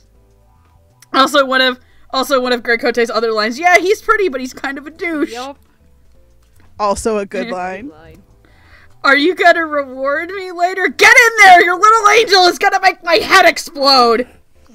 No. They're so good together. No, calm down, Ray. Do not strangle the boy. my god. Your drawings look like a drunk Trude in the dark with his left hand. Yep. Just David Wald is one of the other things I really like about Ray, and that I know a lot of directors do cast themselves in their own shows. I'm very, very happy that David Wald casted himself as the experienced gay in the show. Oh my god, yes. Yeah. Because there are a couple times that were like hysterically awkward to listen to, where Izumi is trying to get the sex talk out of Ray. Oh my god, it's the greatest. Shit. And Ray's What just the first sitting there one like, being- what am I? The first one what do being, I it's like, tell what him? is? No, one of my favorite parts is just David Wald's like, yeah, no, it's not weird that you're like in love with a dude, and Ray Izumi's like, I'm sorry, what? Do you like being held by men? Yeah. Just nonchalantly. It's Obviously, fine. it's not. He's and then straight up. he just straight up says tells it. him, and the way that David Wald like performs, it's like obviously this is like it's a big deal to Ray because Izumi has just been sexually assaulted, and he's trying to be sympathetic to him, but he's also trying to tell him, yeah, no, it's okay that you are attracted to a man, or that you got turned on by a man in. Like, you would potentially be turned on by men. To which Izumi asks, is it okay? Is it normal that men get turned on when you touch their nipples? Yes. And he's like, yes. And he's like, yes. And he's just like, yes. And then the part where he's like, does it hurt? And he's like, well, Like, depends on the And I like person. how like Larson in their experience and their size, to which I'm pretty sure Shogo's hung. Oh, Jesus. I know that the sister manga is about them, but I don't know which one's the top. I'm hoping it's Ray, because Shogo is, no offense, Greg Cote, I'm pretty sure Shogo's too dumb to know how to top. Oh my god. Oh, God. That's great. No offense, Ray is morosexual. Shogo would ask what color the Pink Panther is. Oh, God. Whoa. God, I love you. I love getting to use that joke every fucking time. I've gotten to use that on the last 2 recordings I've been on. No, and I just loved it. They're up there. They like the main 4 characters being Izumi, Ryoma, Ray, and Shogo are my favorite 4 performances of the show. They really carry it, and I like the contrast in their voices too. That they are both a bit deeper compared to, especially Izumi. But they're even a little bit more deeper and a little bit more mature than Ryoma's voice. Yep. Where obviously they are a little bit more experienced in the act of, Stuff. Yeah, jackhammering. Anyways, I'm done. I've taken too long. All right, well, let's talk about Shogo and how much he loved that body pillow when he was cuddling it on the couch in episode 2, which is my second favorite thing in the show. When he's like, "Ooh, daddy," he's like, "You like it rough, don't you?" Or something like that. I can't even remember what the lines are, but dear Jesus, go to episode 2 and watch when Shogo is cuddling that body pillow on the couch, and turn your volume up because it is worth I need to do every that. moment. I didn't catch that. Oh God, it does it a little in the Japanese, but this it takes it God, further. yes. So I was like, yes, my trash mind loved that. So I think Greg camps it up as Shogo just enough so that it's funny and not annoying. Because personally, I found the Japanese voice of Shogo to be really annoying. Apparently that guy also sings the ending. What? I think the Japanese voice of Shogo sings the show's ending. Does he? I thought that was a girl. No. All right, we're having my own personal Ryoma moment right at this moment. I'm looking it up, so keep going. Great, which is great because in my relationship I am also the Ryoma, so I don't know what you want to make about that. I think Shogo has so many funny lines and Greg hams it up just enough for it to be extremely funny. Like, he has really good comedic timing, just like with all the lines that he's given. Loved it. But also in the points where Shogo is kind of menacing and like wanting to fight Ryoma, I thought Greg did a really good job being like menacing and like being really angry, like more so than Ryoma ever did, which I'll get to in a minute. But in the Japanese, Ryoma is very angry and like kind of scary a lot. Now Ray, from the Dilf Whisperer himself, comes in basically another DILF, another MILF, whatever you want to call Rei, because Rei is basically like Izumi's other parent, or like his awesome uncle. He's the parent everyone wishes they had, like very doting parent. But he can also kick your ass, and he tells it like it is. Mm-hmm. The voice for Rei, like, is very smooth, is very like David Wald turned down a couple of notches, but then it gets really angry and he like wants to strangle someone, and kind of ruthless, but it's all in a good way. There's a lot of screaming in this show, especially from Rei. And I had a huge problem with the My Love Story dub, where I felt that Takeo was screaming at me all the time. Like, I felt that the levels to this screaming were really nice. Like, and it wasn't overpowering. It was like just enough to show that level of anger. And I thought that David Wald really showed his range here. Like, yes, he has a very sexy voice and he can do all these things with it. And then in other roles, he's like a really evil mastermind and stuff like that. But I felt here he was really able to show his range, and I want to say this was kind of the role that he was born to play. I think, personally. Like, I just feel that this was like, obviously he cast himself in it. Like, it's so him. It just makes me really happy that he chose to go that direction instead of giving it to somebody else, because Love Stage means a lot to him. So I'm glad that he took this role, which is kind of like one of the hearts and souls of Love Stage, and made it definitely his own. So I was very happy with it. They're good boys. I love them a lot. They are very I am good done. boys. Very good boys. I'm not crying. Rub, this rub. so soft. So soft. Rub. I guess I'll start with Greg Kote as Shogo, because what's interesting is I haven't heard enough of Greg Kote yet. I only remember really him distinctly in Haikyuu. That's it. I barely remember him as Dojima for Bloom Into You right now, actually. Because that character doesn't show up a lot, but I believe one of the best parts of the Bloom Into You dub is at one point, when they're talking about the school play, he's like, "Oh, this show has lesbians in it!" Oh, yeah. Like, he's the guy who breaks the fourth wall. He's kind of the dumb dude bro against Clip Nickham's, like, soft cinnamon roll that's ace him! boy. Okay, I was like, wait. Yeah. Now I remember who Dojima is in Bloom Into You. Haha. I'm not at that versed right now with roles that Greg Kote has done, or performances, or him as an actor. The biggest one, obviously, that comes to mind, of course, would be Tanaka in Haikyuu. Because Tanaka is the best. That's not how you say Sugawara, but okay.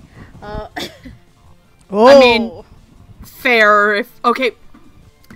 Tanaka is a very good boy. I also love Suga. But Bokuto, though. Haven't gotten to Bokuto. But Noya, though. You haven't? Oh, you guys haven't watched season 2. That's right. Not yet. I have. I love Bokuto. I know. I know Andrew is because he's me. Bokuto's my favorite character in Haikyuu because he's just fucking me. Anyway, but so for me, because I'm not that used to Greg Kote as an actor quite yet, still, I need to fix this. It took me a little bit for me to kind of adjust to his Shogo, and at first, this is really just an adjustment thing for me. Like, at first, it didn't quite work to me, but like, once you start letting him go for like an episode or two, and he goes into the little brother complex, and then all this comedic stuff, and just wanting to like throw frickin' Ryoma off a goddamn balcony, Mufasa his ass, like circle of life, bitches. My name is Shogo Senna. You touched my little brother. Prepare to die. Oh my god. My name is Inigo Montoya. Toya, you killed my father. Prepare to die. But, like, once the adjustment period happened for me with this performance, Greg Kote suddenly became like, it really worked. He was both rambunctious, and because of the character, the character that Shogo is, dreamy at the same time. Because that's Shogo in a nutshell, and it worked so well, and I loved every second of it. I also love, because he was one of the very few people, if not the only person, who broke the fourth wall on several occasions. Yep. And some of the dialogue he has is just phenomenal, and he balances off and works very well with David Wald as Ray, which, going into that, this is one of my favorite performances in the whole show. Yay! Like, he shows both maturity and a toughness, like a tough love kind of thing. Both as like a manager figure as well as a substitute parental figure for Izumi in his life. And it's very interesting. But also at the same time, he's also very doting, and he's a very concerned individual. Like, when Izumi just straight up disappears for a couple of days, he gets, like, no sleep. He's just worried out of his mind. He's like, I did something awful. I'm gonna have to report this to the police if I can't get in touch with him. What is wrong with him? I hope he's okay. And he sends, like, over, like, 100 text messages and leaves, like 20 to 30 missed calls for Izumi once he finally turns his phone back on. And it's just... while it is very, very funny to see a kind of tropey character like this, the angry manager kind of role, it's also really refreshing because there is more complexity to Ray's character.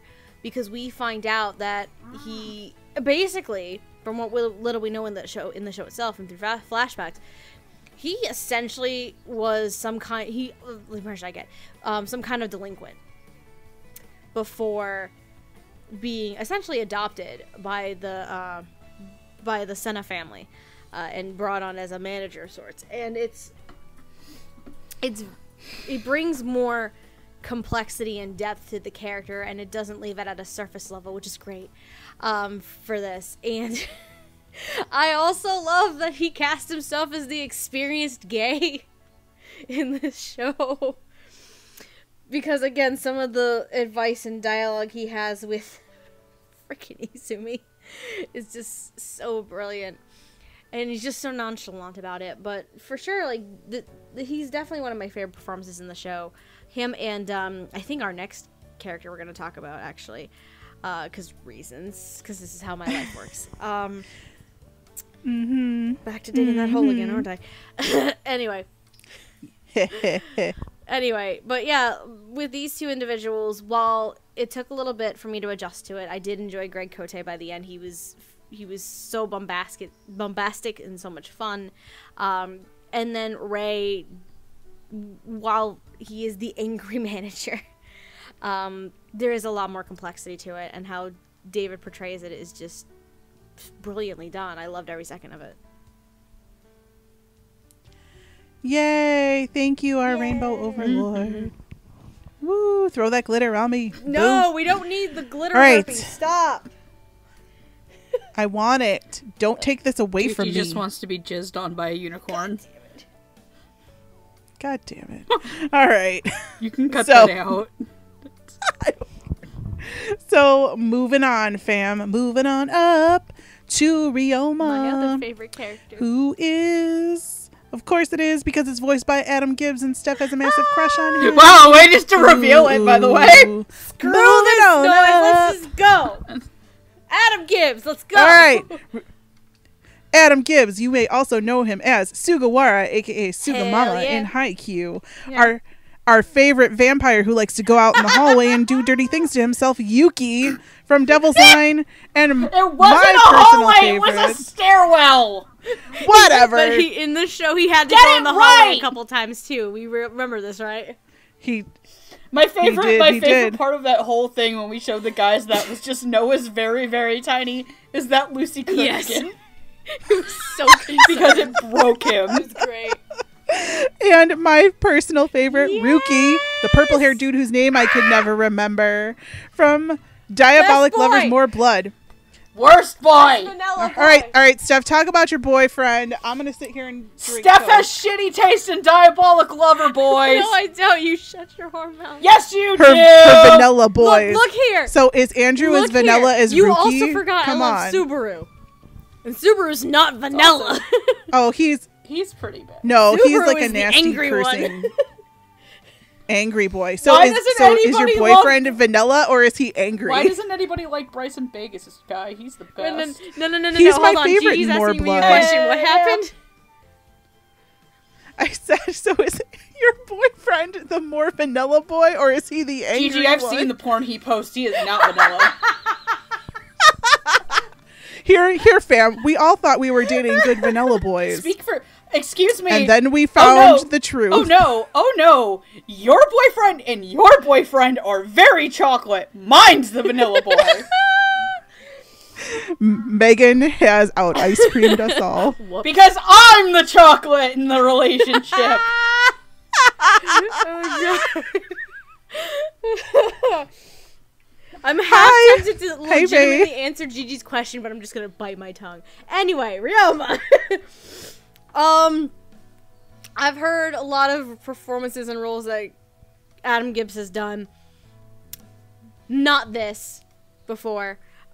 It's not that the tone of voice is different. It's the tone of voice is Adam Gibbs. Like, you can tell right off the bat.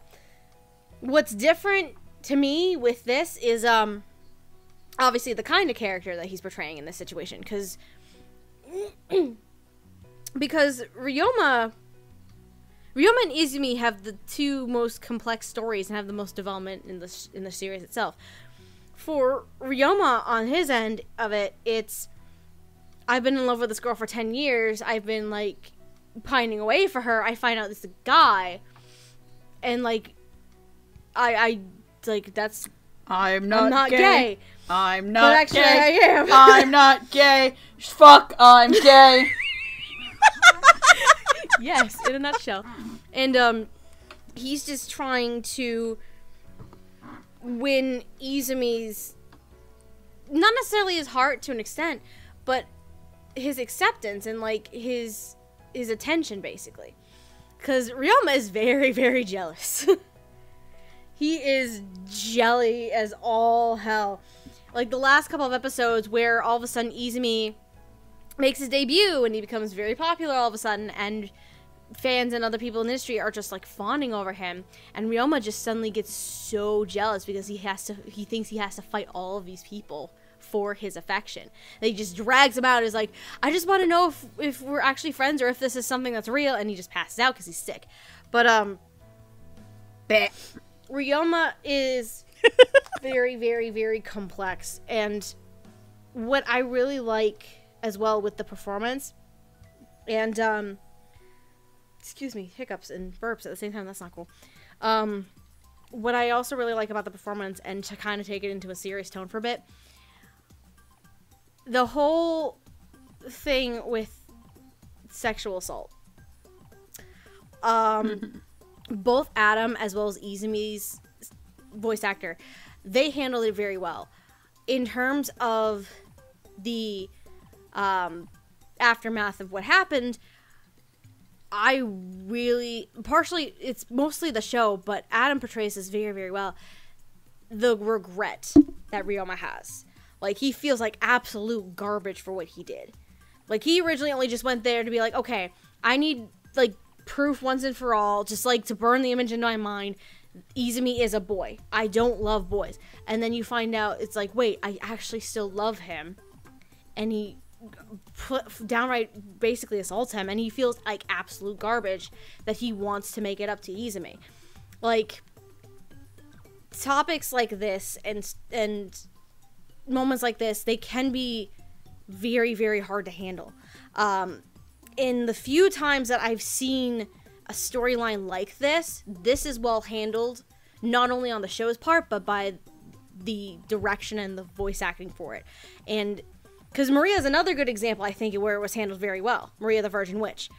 And, but in this case with Adam, the regret he feels, like, it's taken more in a comedic tone, because you see, like, like his soul floating from his mouth, and he's just like, It's a comedic tone, yes, and they don't sugarcoat the assault itself. But given the context of the show and what it's going through, the performance, I think it didn't go over the top with it. It didn't underplay it. It didn't go over the top and just downright make it this truly, truly shocking thing. It just played it as naturally as humanly possible. And that was the right tone and the right call for this show. Because it's a very, very complex and heavy subject matter that needs to be handled with care. And Adam Gibbs, because he's a phenomenal actor in and of himself, I think on his part with Ryoma handled it very, very well. But in general, I really love the performance because there is that complexity. There is all the stuff that Ryoma is going through. Like, because he's holding back. He's holding back so much. If it were up to him, he would just, like, drag Izumi in the bed and just be done with it, like, right off the bat. But he knows what he did is wrong, and he's very self-aware of it. And just seeing the development and the character progression throughout this arc with him, I just think is downright phenomenal. So, if anything, this is my favorite performance of the show, for sure, because of that complexity. And he's also, to bring back the lightheartedness, he's also such a dork. He's an adorable little dork, and it's the sweetest little thing. He's like, oh my god! No. The scene where he finishes helping Izumi with his manga, and he's trying to go out the door. And he goes back and gets little kisses. Yeah, that was cute. It was the cutest thing in the whole world. And I'm like, oh my god, this is so precious. I want to, like, hug Ryoma and be like, it's okay, Bibi. It's okay, Bibi. You can steal all the kisses you want. It's fine. They won't bug you. Work will be there in the morning.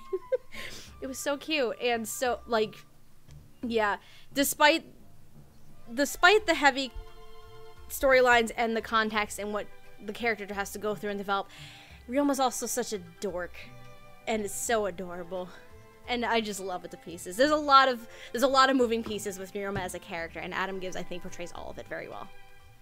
I'm done talking about it. Can I go next? Yes. Okay, cool. Like Steph, I think Adam Gibbs' Ryoma is my favorite overall performance of the show, because the character does have to go through, I think, outside of Izumi, some of the most complex stuff in the show. And I guess to kind of sour the mood again, is one of those things is that he does sexually assault somebody. Mm-hmm. There is no sugarcoating it. Ryoma sexually assaults Izumi. And honestly, he actually does it twice in my mind. Yeah, he kind of does. Like, even right. if Izumi is, like, kind of, like, go for it. No, that's not the thing that I'm talking about. No, the thing I'm talking about is technically he does it again when Izumi is asleep and he's kissing him. Okay, yep, technically yes. Technically yes. Oh. Which, you're supposed to, like, that's, like, one of, like, I think the show does a really good job talking about that aspect of it. About sexual assault as a thing, but it's really hard to also, I think, as in the show, and this is more of a critique of the show than the dub, that you're trying to have Ryoma work through, well, yes and no, that you're trying to have Ryoma work through this, but he's, again, stealing kisses while Izumi cannot consent to that act. Right. Because Izumi is so tired that he's passed out. Right, you're right. You're right. I mean, and the way that Izumi sees it, he sees it as cutesy, but they never bring it up. But and to Adam Gibbs' credit, he does make that part really cute, because he makes Ryoma very, very, like, puppy dog-ish.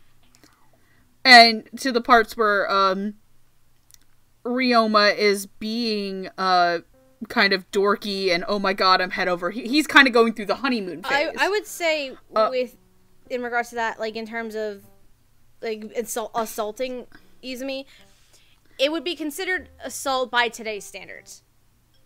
That's the by key today's right there. standards, By it is today's assault. standards. There. This is by today's standards, Yes. not Yes. 2014. It's still wrong. Like years ago, it's still wrong. Like years ago, it would be actually sweet and adorable. But by today's standards, now like social standards, Like it's it is kind of sweet and adorable because it's like, still oh, is. Ryoma has feelings for Izumi, but it's also just like it's a thing tonally in the show. Like normally when characters do that, and I guess it is kind of cute when they're already dating and that's something you expect. But at that point they hadn't been dating. One, they weren't dating. Two, Izumi himself didn't have feelings back for Right. Ryoma at that point. So by today's standards, He yes. wasn't reciprocating. Like, this isn't me, like, don't call me in the comments, call me an SJW. I'm just saying, like, this is just me talking about the themes of the show.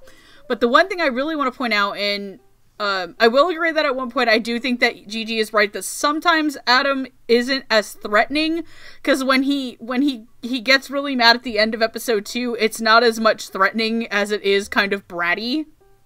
Well, Yeah. He does, however, get the threatening part when he's trying to fuck him on the couch. to that though, like to his credit there with the whole bratty thing, the guy just found out that the so-called girl he's been crushing on for 10 years is actually a boy. So I think, in all honesty, that direction choice, that choice in general, I think for the performance is justified in my opinion. Like, he doesn't have to be mean. He's just flustered. He's just flustered by finding this out and is like, wait, what? And he doesn't know what to do. He's trying to process it. So I think it's justified, but I kind of see what you're saying. Yeah. But the thing I want to go for, and to me, I think the scene that really, really got me with, Adam's performance, number one, is when he almost says fuck. That was the best. His dream. Oh my god, what the fuck? And then it cuts. Elephant is the greatest. The pink elephant dream, and where he's just like, what the fuck? And it cuts off. No, but for me, the one scene is actually when Izumi is depressed. Yes, I know where you're going with this. And he says, and Izumi is like, just do it. And he starts to, but Ryoma pulls back and is like, no, this isn't what you want, and this isn't really what he wants. And he leaves, and he goes off, and he's in the bathroom, and the way that Adam Gibbs just delivers you had the perfect opportunity to get what you want, why didn't you do it? To himself. Because he knows that it's not the right thing to do. And Adam Gibbs nails it. And he nails the parts at the end where he's like, do you love me, or is this just a joke to you? Oh, that fucking broke me. He does such a good job. He does such a fantastic job, and I'm so used to Adam Gibbs playing a lot of emo boys. Surprise! And Ryoma's the least emo thing on the planet! least emo thing. Ryoma is a dork. He's a cute Ryoma's dork. such a fucking He goober. is. But no, Adam, it was... I love it. Anyway, I like I said, I really enjoyed it. I think Steph got a lot of my points. I'm gonna covertly grab Steph by the mouth, drag her off so Gigi can have the stage. Come here, Steph, I've got a picture of Andrew shirtless. Woohoo! No, I'm good. Not tonight! Not tonight! I gotta finish this, come on! Not today, Satan! Satan, maybe later. Not today. All right, friends. Well, here's my thing on Ryoma, and I want to point this out just so people who are fans of shoujo like I am will get sort of a weird comparison to this. The original Japanese seiyuu for Ryoma was Nagi from Idolish 7. Oh god, doing a normal voice? Yes. Doing a much deeper, normal voice? angrier voice. Like, I say normal voice because, look, I love the shit out of I7, but Nagi's voice drives me up a wall. I love Nagi and I love his voice, but I know why you think it's annoying. But yes, doing a normal voice. It is like my one fear when if that show ever gets stopped. Oh god. I have one fear, and it's Nagi's English voice if it ever happens. Well, just wrap your heads around that one while I talk about this. So, like I said, the Jesus original Christ, Ryoma my voice. magical stick, no! That is one of the greatest lines in all of anime. Please go find that if you've never heard it in your life. Right? Oh god. So OG Ryoma is a lot meaner. He is a lot meaner than the dubbed version of Ryoma. I don't know why that is. I think maybe the biggest thing that's different is that Adam Gibbs's voice has a higher tone to it. Yep. So he doesn't sound as mean.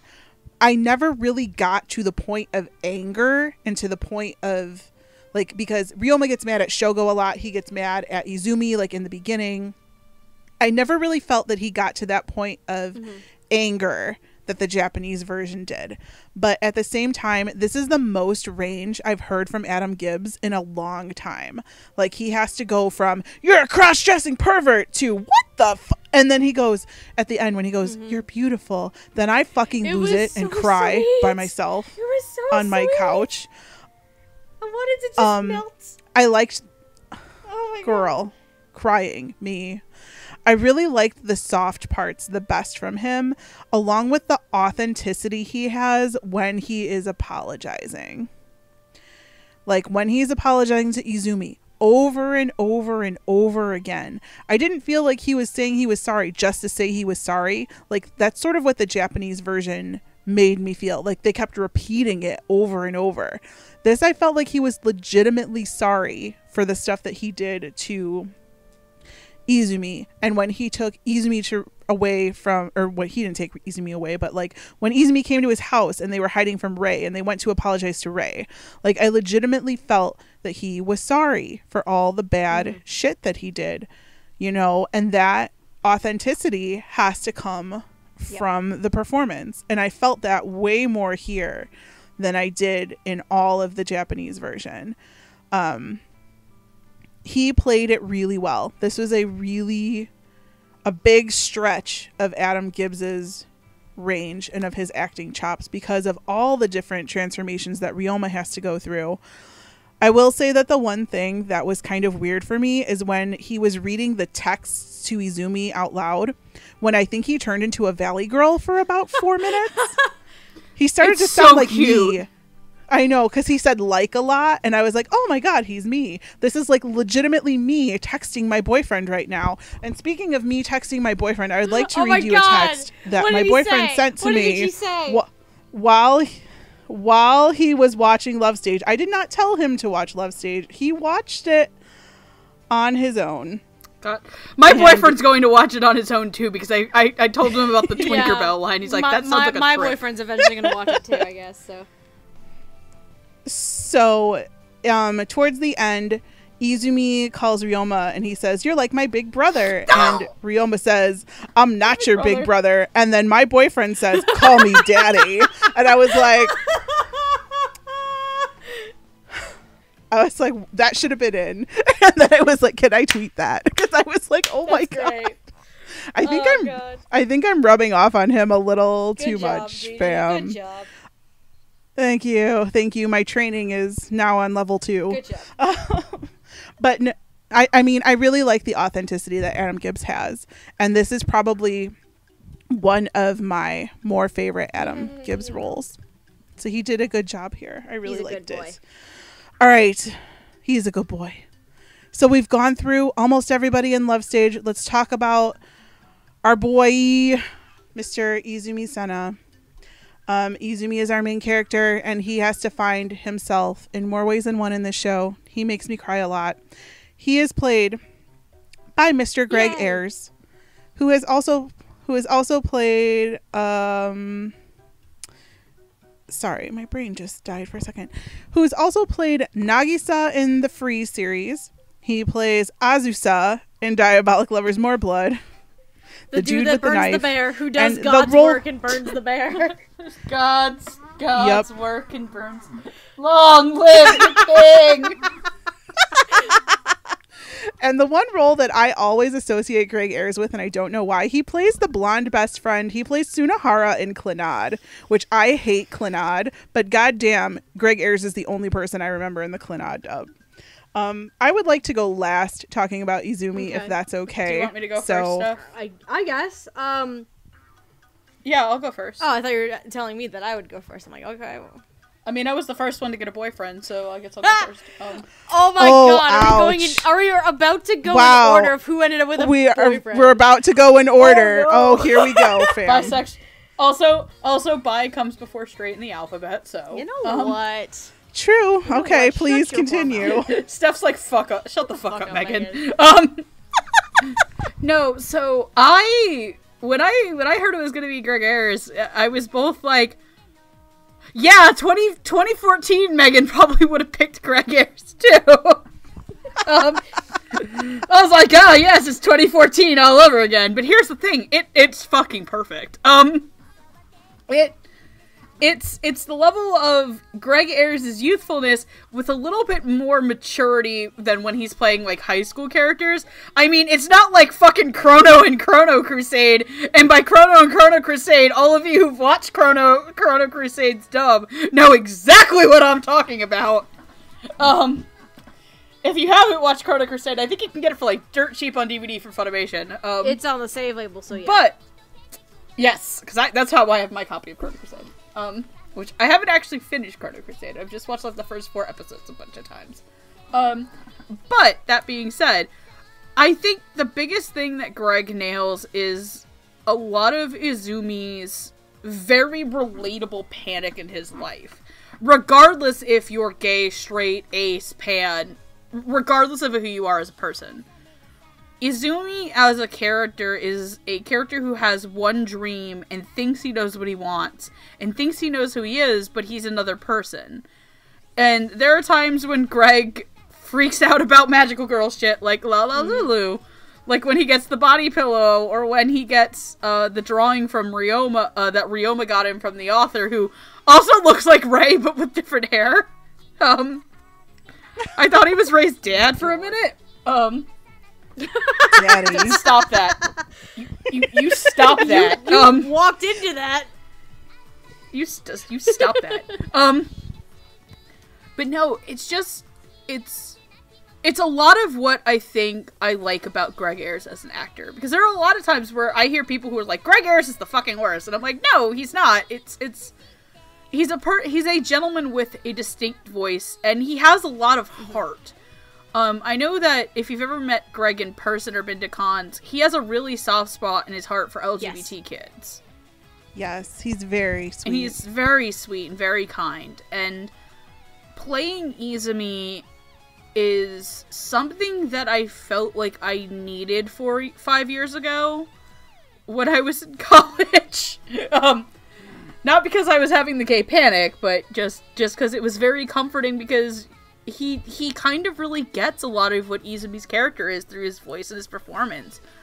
He is, I think, one of the standouts in this dub. Obviously, there are going to be people who never like it, and those people are wrong. But it's really hard to put into words what makes Greg's Izumi really, really good. And I think it's the passion, the heart, the emotionality that he gets across, especially in the moments where Izumi is being not only assaulted by Ryoma, but he gets almost sexually assaulted again at the end of the series. Yes. And I think one of my favorite lines that he has is, wait a minute, I don't need a man to save me. And he kicks the guy in the balls.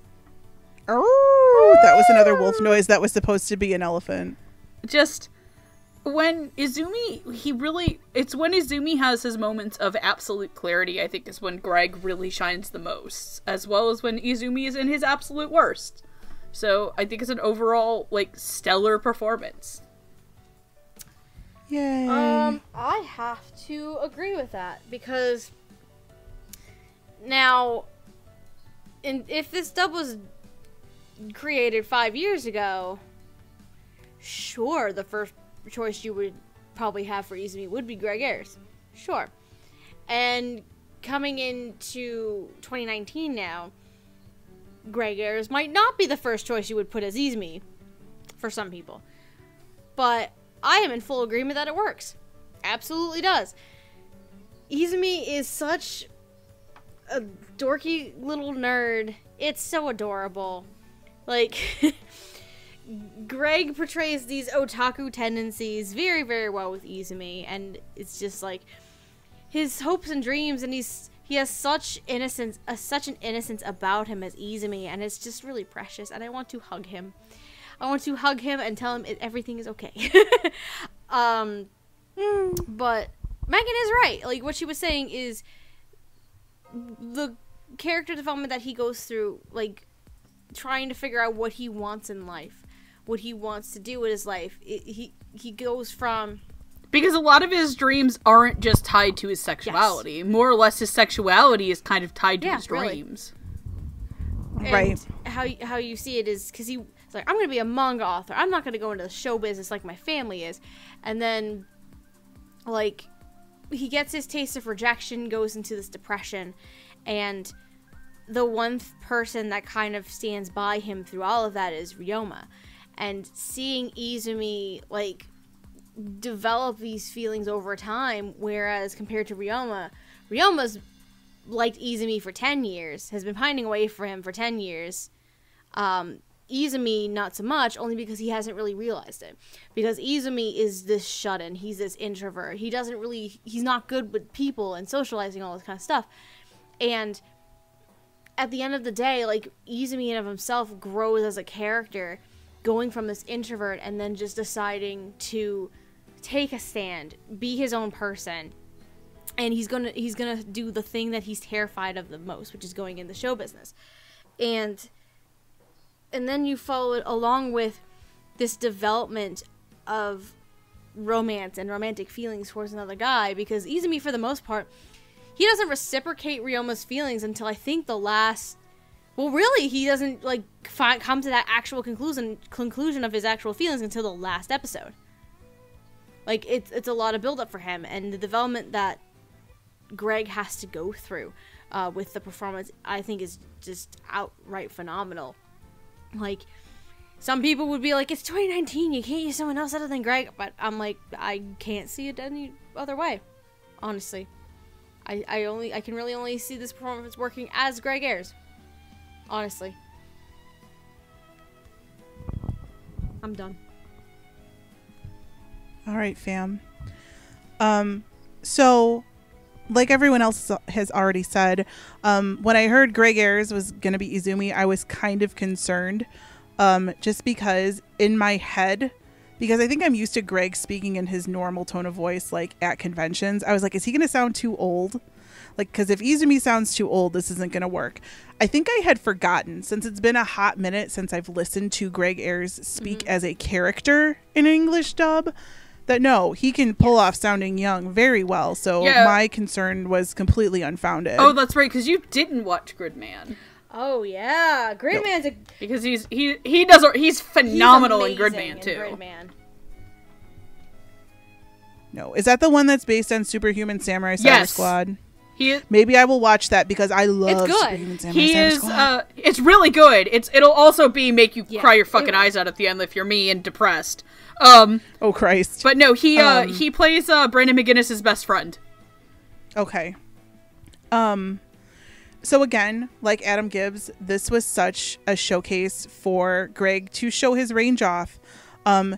There's a little moment in episode 2 when he gets the body pillow that he just does this cute little giggle, and I like died on the ground. I was like, that is the cutest thing I've ever seen. Can we and then talk there are about parts. the squee? Yes, I was gonna go. Oh my god, did I just squee? And he did squee. And then he said, oh my god, I'm in hell. And I was like, this is my favorite line in the show. It was so precious. It was. I know. He's a precious little angel. Precious little angel. He goes from cute giggles. He goes to crying. He goes to screaming. What? All the time. His voice had to transform and had to change along with Izumi's character. Like you guys said, he's a shut-in otaku. So he's very quiet and very soft-spoken.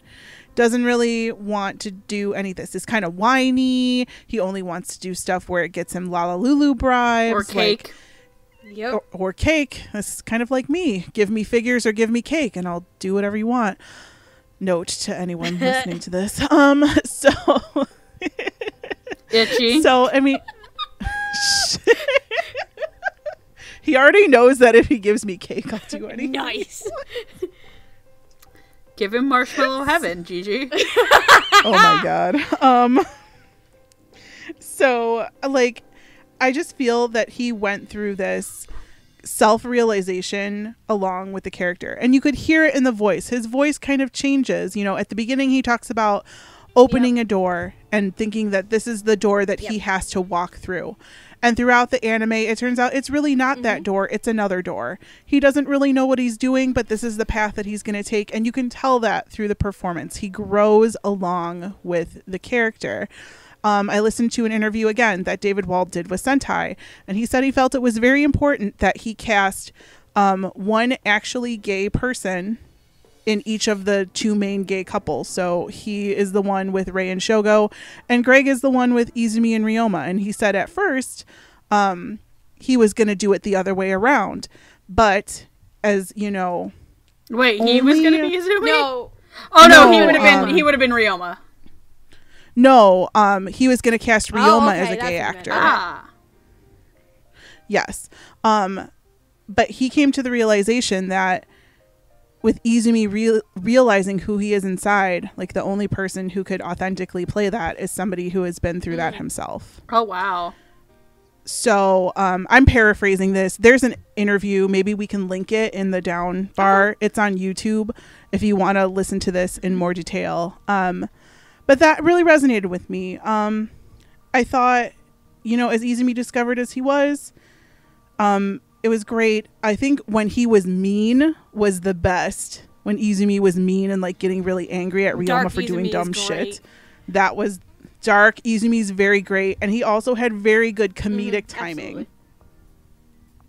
throughout everything. And yeah, it really brings the message of Love Stage along, not only for people who need it sexuality wise, but for other reasons, which I'm going to talk about in my final thoughts. So let's move there. And I would like to go last again. So I guess we might as well go in the same order because, as Megan says, bi is before straight in the alphabet. Wait. So, like I said at the beginning, I had seen the sub of Love Stage back when it came out, but again, due to circumstances, I didn't have the best memories of it or very much sentimental attachment to it. So I was more or less happy to see this get a dub, not because, oh, this is a show I like and I want to buy, but I didn't buy it because Sentai released it subbed only, but because I knew that, hey, this was a big wave of more LGBT stories getting dubbed, by Sentai. Hopefully other companies follow. I mean, there are like obviously there have been other LGBT dubs that have been done before, but they were primarily Yuri or stealth titles, I would think. Like Yurikuma Arashi has a dub, Utena has a dub, not a good one, but it has one. Citrus has one too. Where Gigi said were the story of that Izumi's story is probably going to help somebody come out. Like, I'll be real, like, this show wasn't the thing that helped me realize who it was. Like, I've been very open to the fact that, like, the reason I realized I was bi was because Yuri on Ice. Because of Yuri being a depressed, anxious boy who is bisexual as hell. But the way that this dub was written and performed is very comforting, very, very inviting to people who aren't gay. People who aren't straight, and people who aren't necessarily the demographic that this show is intended for. Like, I don't give a shit if you're a straight white guy, and you think that you're too good for this show. Shut the fuck up and watch it, you little bitch. It's a good dub, and it's a great dub. It's a great dub with one big Australian flaw. Just like I do have to bring up that caveat that there's some bad accent work on this show. But adapted script, main core cast, message and heart is all there. And that's what the appeal of Love Stage is you're there for its heart. And David Wald laid out his heart and the show's heart for you to watch, and it came out great. Oh, that's so nice. It makes me want to cry. Please don't cry. Because if you start crying, then I'll start crying. It's like a period. We're all gonna get synced. Oh my god. We already are. Stop being gross, Megan. Like I was saying, probably at the start of the episode, when I first watched the show 5 years ago, I was hesitant on it only because I'd never delved into the BL Yuri genre ever before in my life, and I was had reservations because all of these preconceived notions about this genre. And Love Stage definitely changed my mindset and my opinion on the genre around, and kind of paved the way for me to give a shot to other shows that are like this in nature. So now, it being 5 years after the show originally aired and came out in Japan, seeing it again and considering how everything has changed, like times have changed, the community has changed, it's becoming much more accepting now of LGBTQ plus individuals and the community itself. It's very, very amazing to me to see this, because I'm realizing this is actually the first LGBT related anime I've ever talked about on this show. I just realized that because I didn't do Ainu Kusabi, I wasn't on Bloom Into You, I wasn't on Citrus. Mm-hmm. This is the first one for me. Huh. Well deserved, I guess. But this dub is such a labor of love because David Wallace is the director. He absolutely knew what this show could mean and does mean to a lot of people. He absolutely knows. He absolutely understands. And seeing all of the attention and tender love and care that he gave to this show, and it really, really shows with the direction, the writing, the casting, and the performances. Excuse me. It absolutely shows. 100%. Are there flaws in the dub? Abso-fucking-lutely. Everything is. It's not perfect. Not the perfect dub. Mm-hmm. By any means. But given the circumstances, and given the show and what it does, what it is, and what it does mean to the community, both the anime community as well as the LGBT community, it is a milestone for sure, seeing this show get dubbed after originally being dismissed altogether. And I really hope that this show, that others like Bloom Into You, Aino Kusabi, Hitorijime My Hero, even one of y'all fucks better dub Saran Zamnai. Like even shows like Citrus, if we talk about Yuri shows like that. Dragon Maid. Well, kind of. Dragon Maid's not a confirmed Yuri, but Yuri Kumarashi. Yuri Kumarashi. Things like that. I hope it really, like, it's becoming more prevalent that LGBT-related anime series are becoming a bigger need and a bigger demographic than what it has been in years. So I really hope that this is a great step forward, and I really hope that it continues to trend this way, because these kinds of shows can mean something to a lot of people. I mean, just like Megan was saying, that how Yuri on Ice meant a lot to her when she realized her sexuality. Like, these kinds of shows will mean a lot to people in this community. So I really, really hope that the trend continues, and this is just a absolutely great dub, minus the one kangaroo in the room, I guess is the right way to put. Oi. Oi, oi, the oi. Roo in the room. The Roo in the room. There it is. The Kanga in the room. Aussie, Aussie, Aussie. Oi, oi, oi, oi. There's There my it Australian is. accent. No, Gigi got into the Fosters. No, but yeah, sorry. It's Australian. yeah, it's a great dub. It's gonna mean a lot to a lot of people, for sure. Anybody having a really bad craving for Outback Steakhouse right now? Oh, I really am. I really want a steak. bloomin' onion. I just want some ice cream, actually. Ooh, ice cream would also be good. All right, well, I'll keep mine hopefully short and sweet so we can all I'm go sorry get I ice cream stood and on steak. the soapbox. It's okay, because I'm about to take your place good. on the But we all soapbox. stood on the soapbox. I know. So I've been a big proponent of LGBTQ plus. I can't help me. LGBTQ plus. Q TQ+. plus. I'm sorry. I apologize profusely. anime, because I believe everybody needs to have their story told. I believe this in any kind of media there is, whether it be TV shows, movies, American made, internationally made, otherwise, books. Everybody needs to have their story told. Growing up, I have and still do have a lot of gay friends. I like to tease that I have my harem of gays. I have tons of gay boyfriends and lesbian girlfriends, and I love them all to pieces. And I think that maybe if there were more things in the media that helped, that they could relate to, that maybe they wouldn't have had as many issues growing up and coming to terms with their own sexualities as they had. And I think that dubbing anime, although we are a very small niche community, it can help. It can really help people to have their stories told in any way possible. And I mean, I don't have outreach in anything like television or movies, but what I can do here is I can tweet about anime like this, and I can do podcasts like this that will hopefully get more stories like this told, so people will not want to hurt themselves when they're kids because they don't know what they are and how they're supposed to in air quotes live their lives, so that people will know that it is okay to be who they are. And that is why I love that this labor of love came to fruition. Like I had mentioned earlier in the episode, I first watched this anime when I was starting my YouTube channel in 2014, and I was going through a huge transition personally then. Like, I had a new job, I had like purple hair, I was like, what the hell am I doing?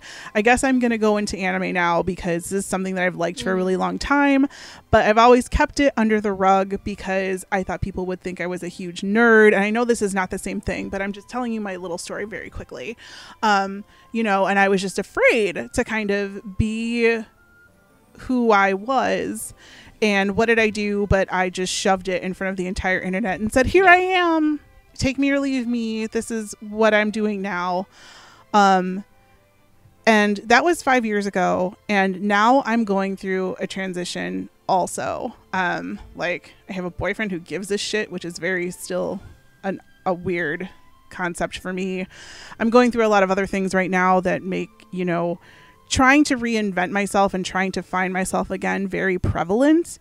And I think that is a message that anyone can get out of this anime, not just people who may be struggling with their sexualities, but it has messages for everyone who's trying to find themselves or make some kind of transition in their lives.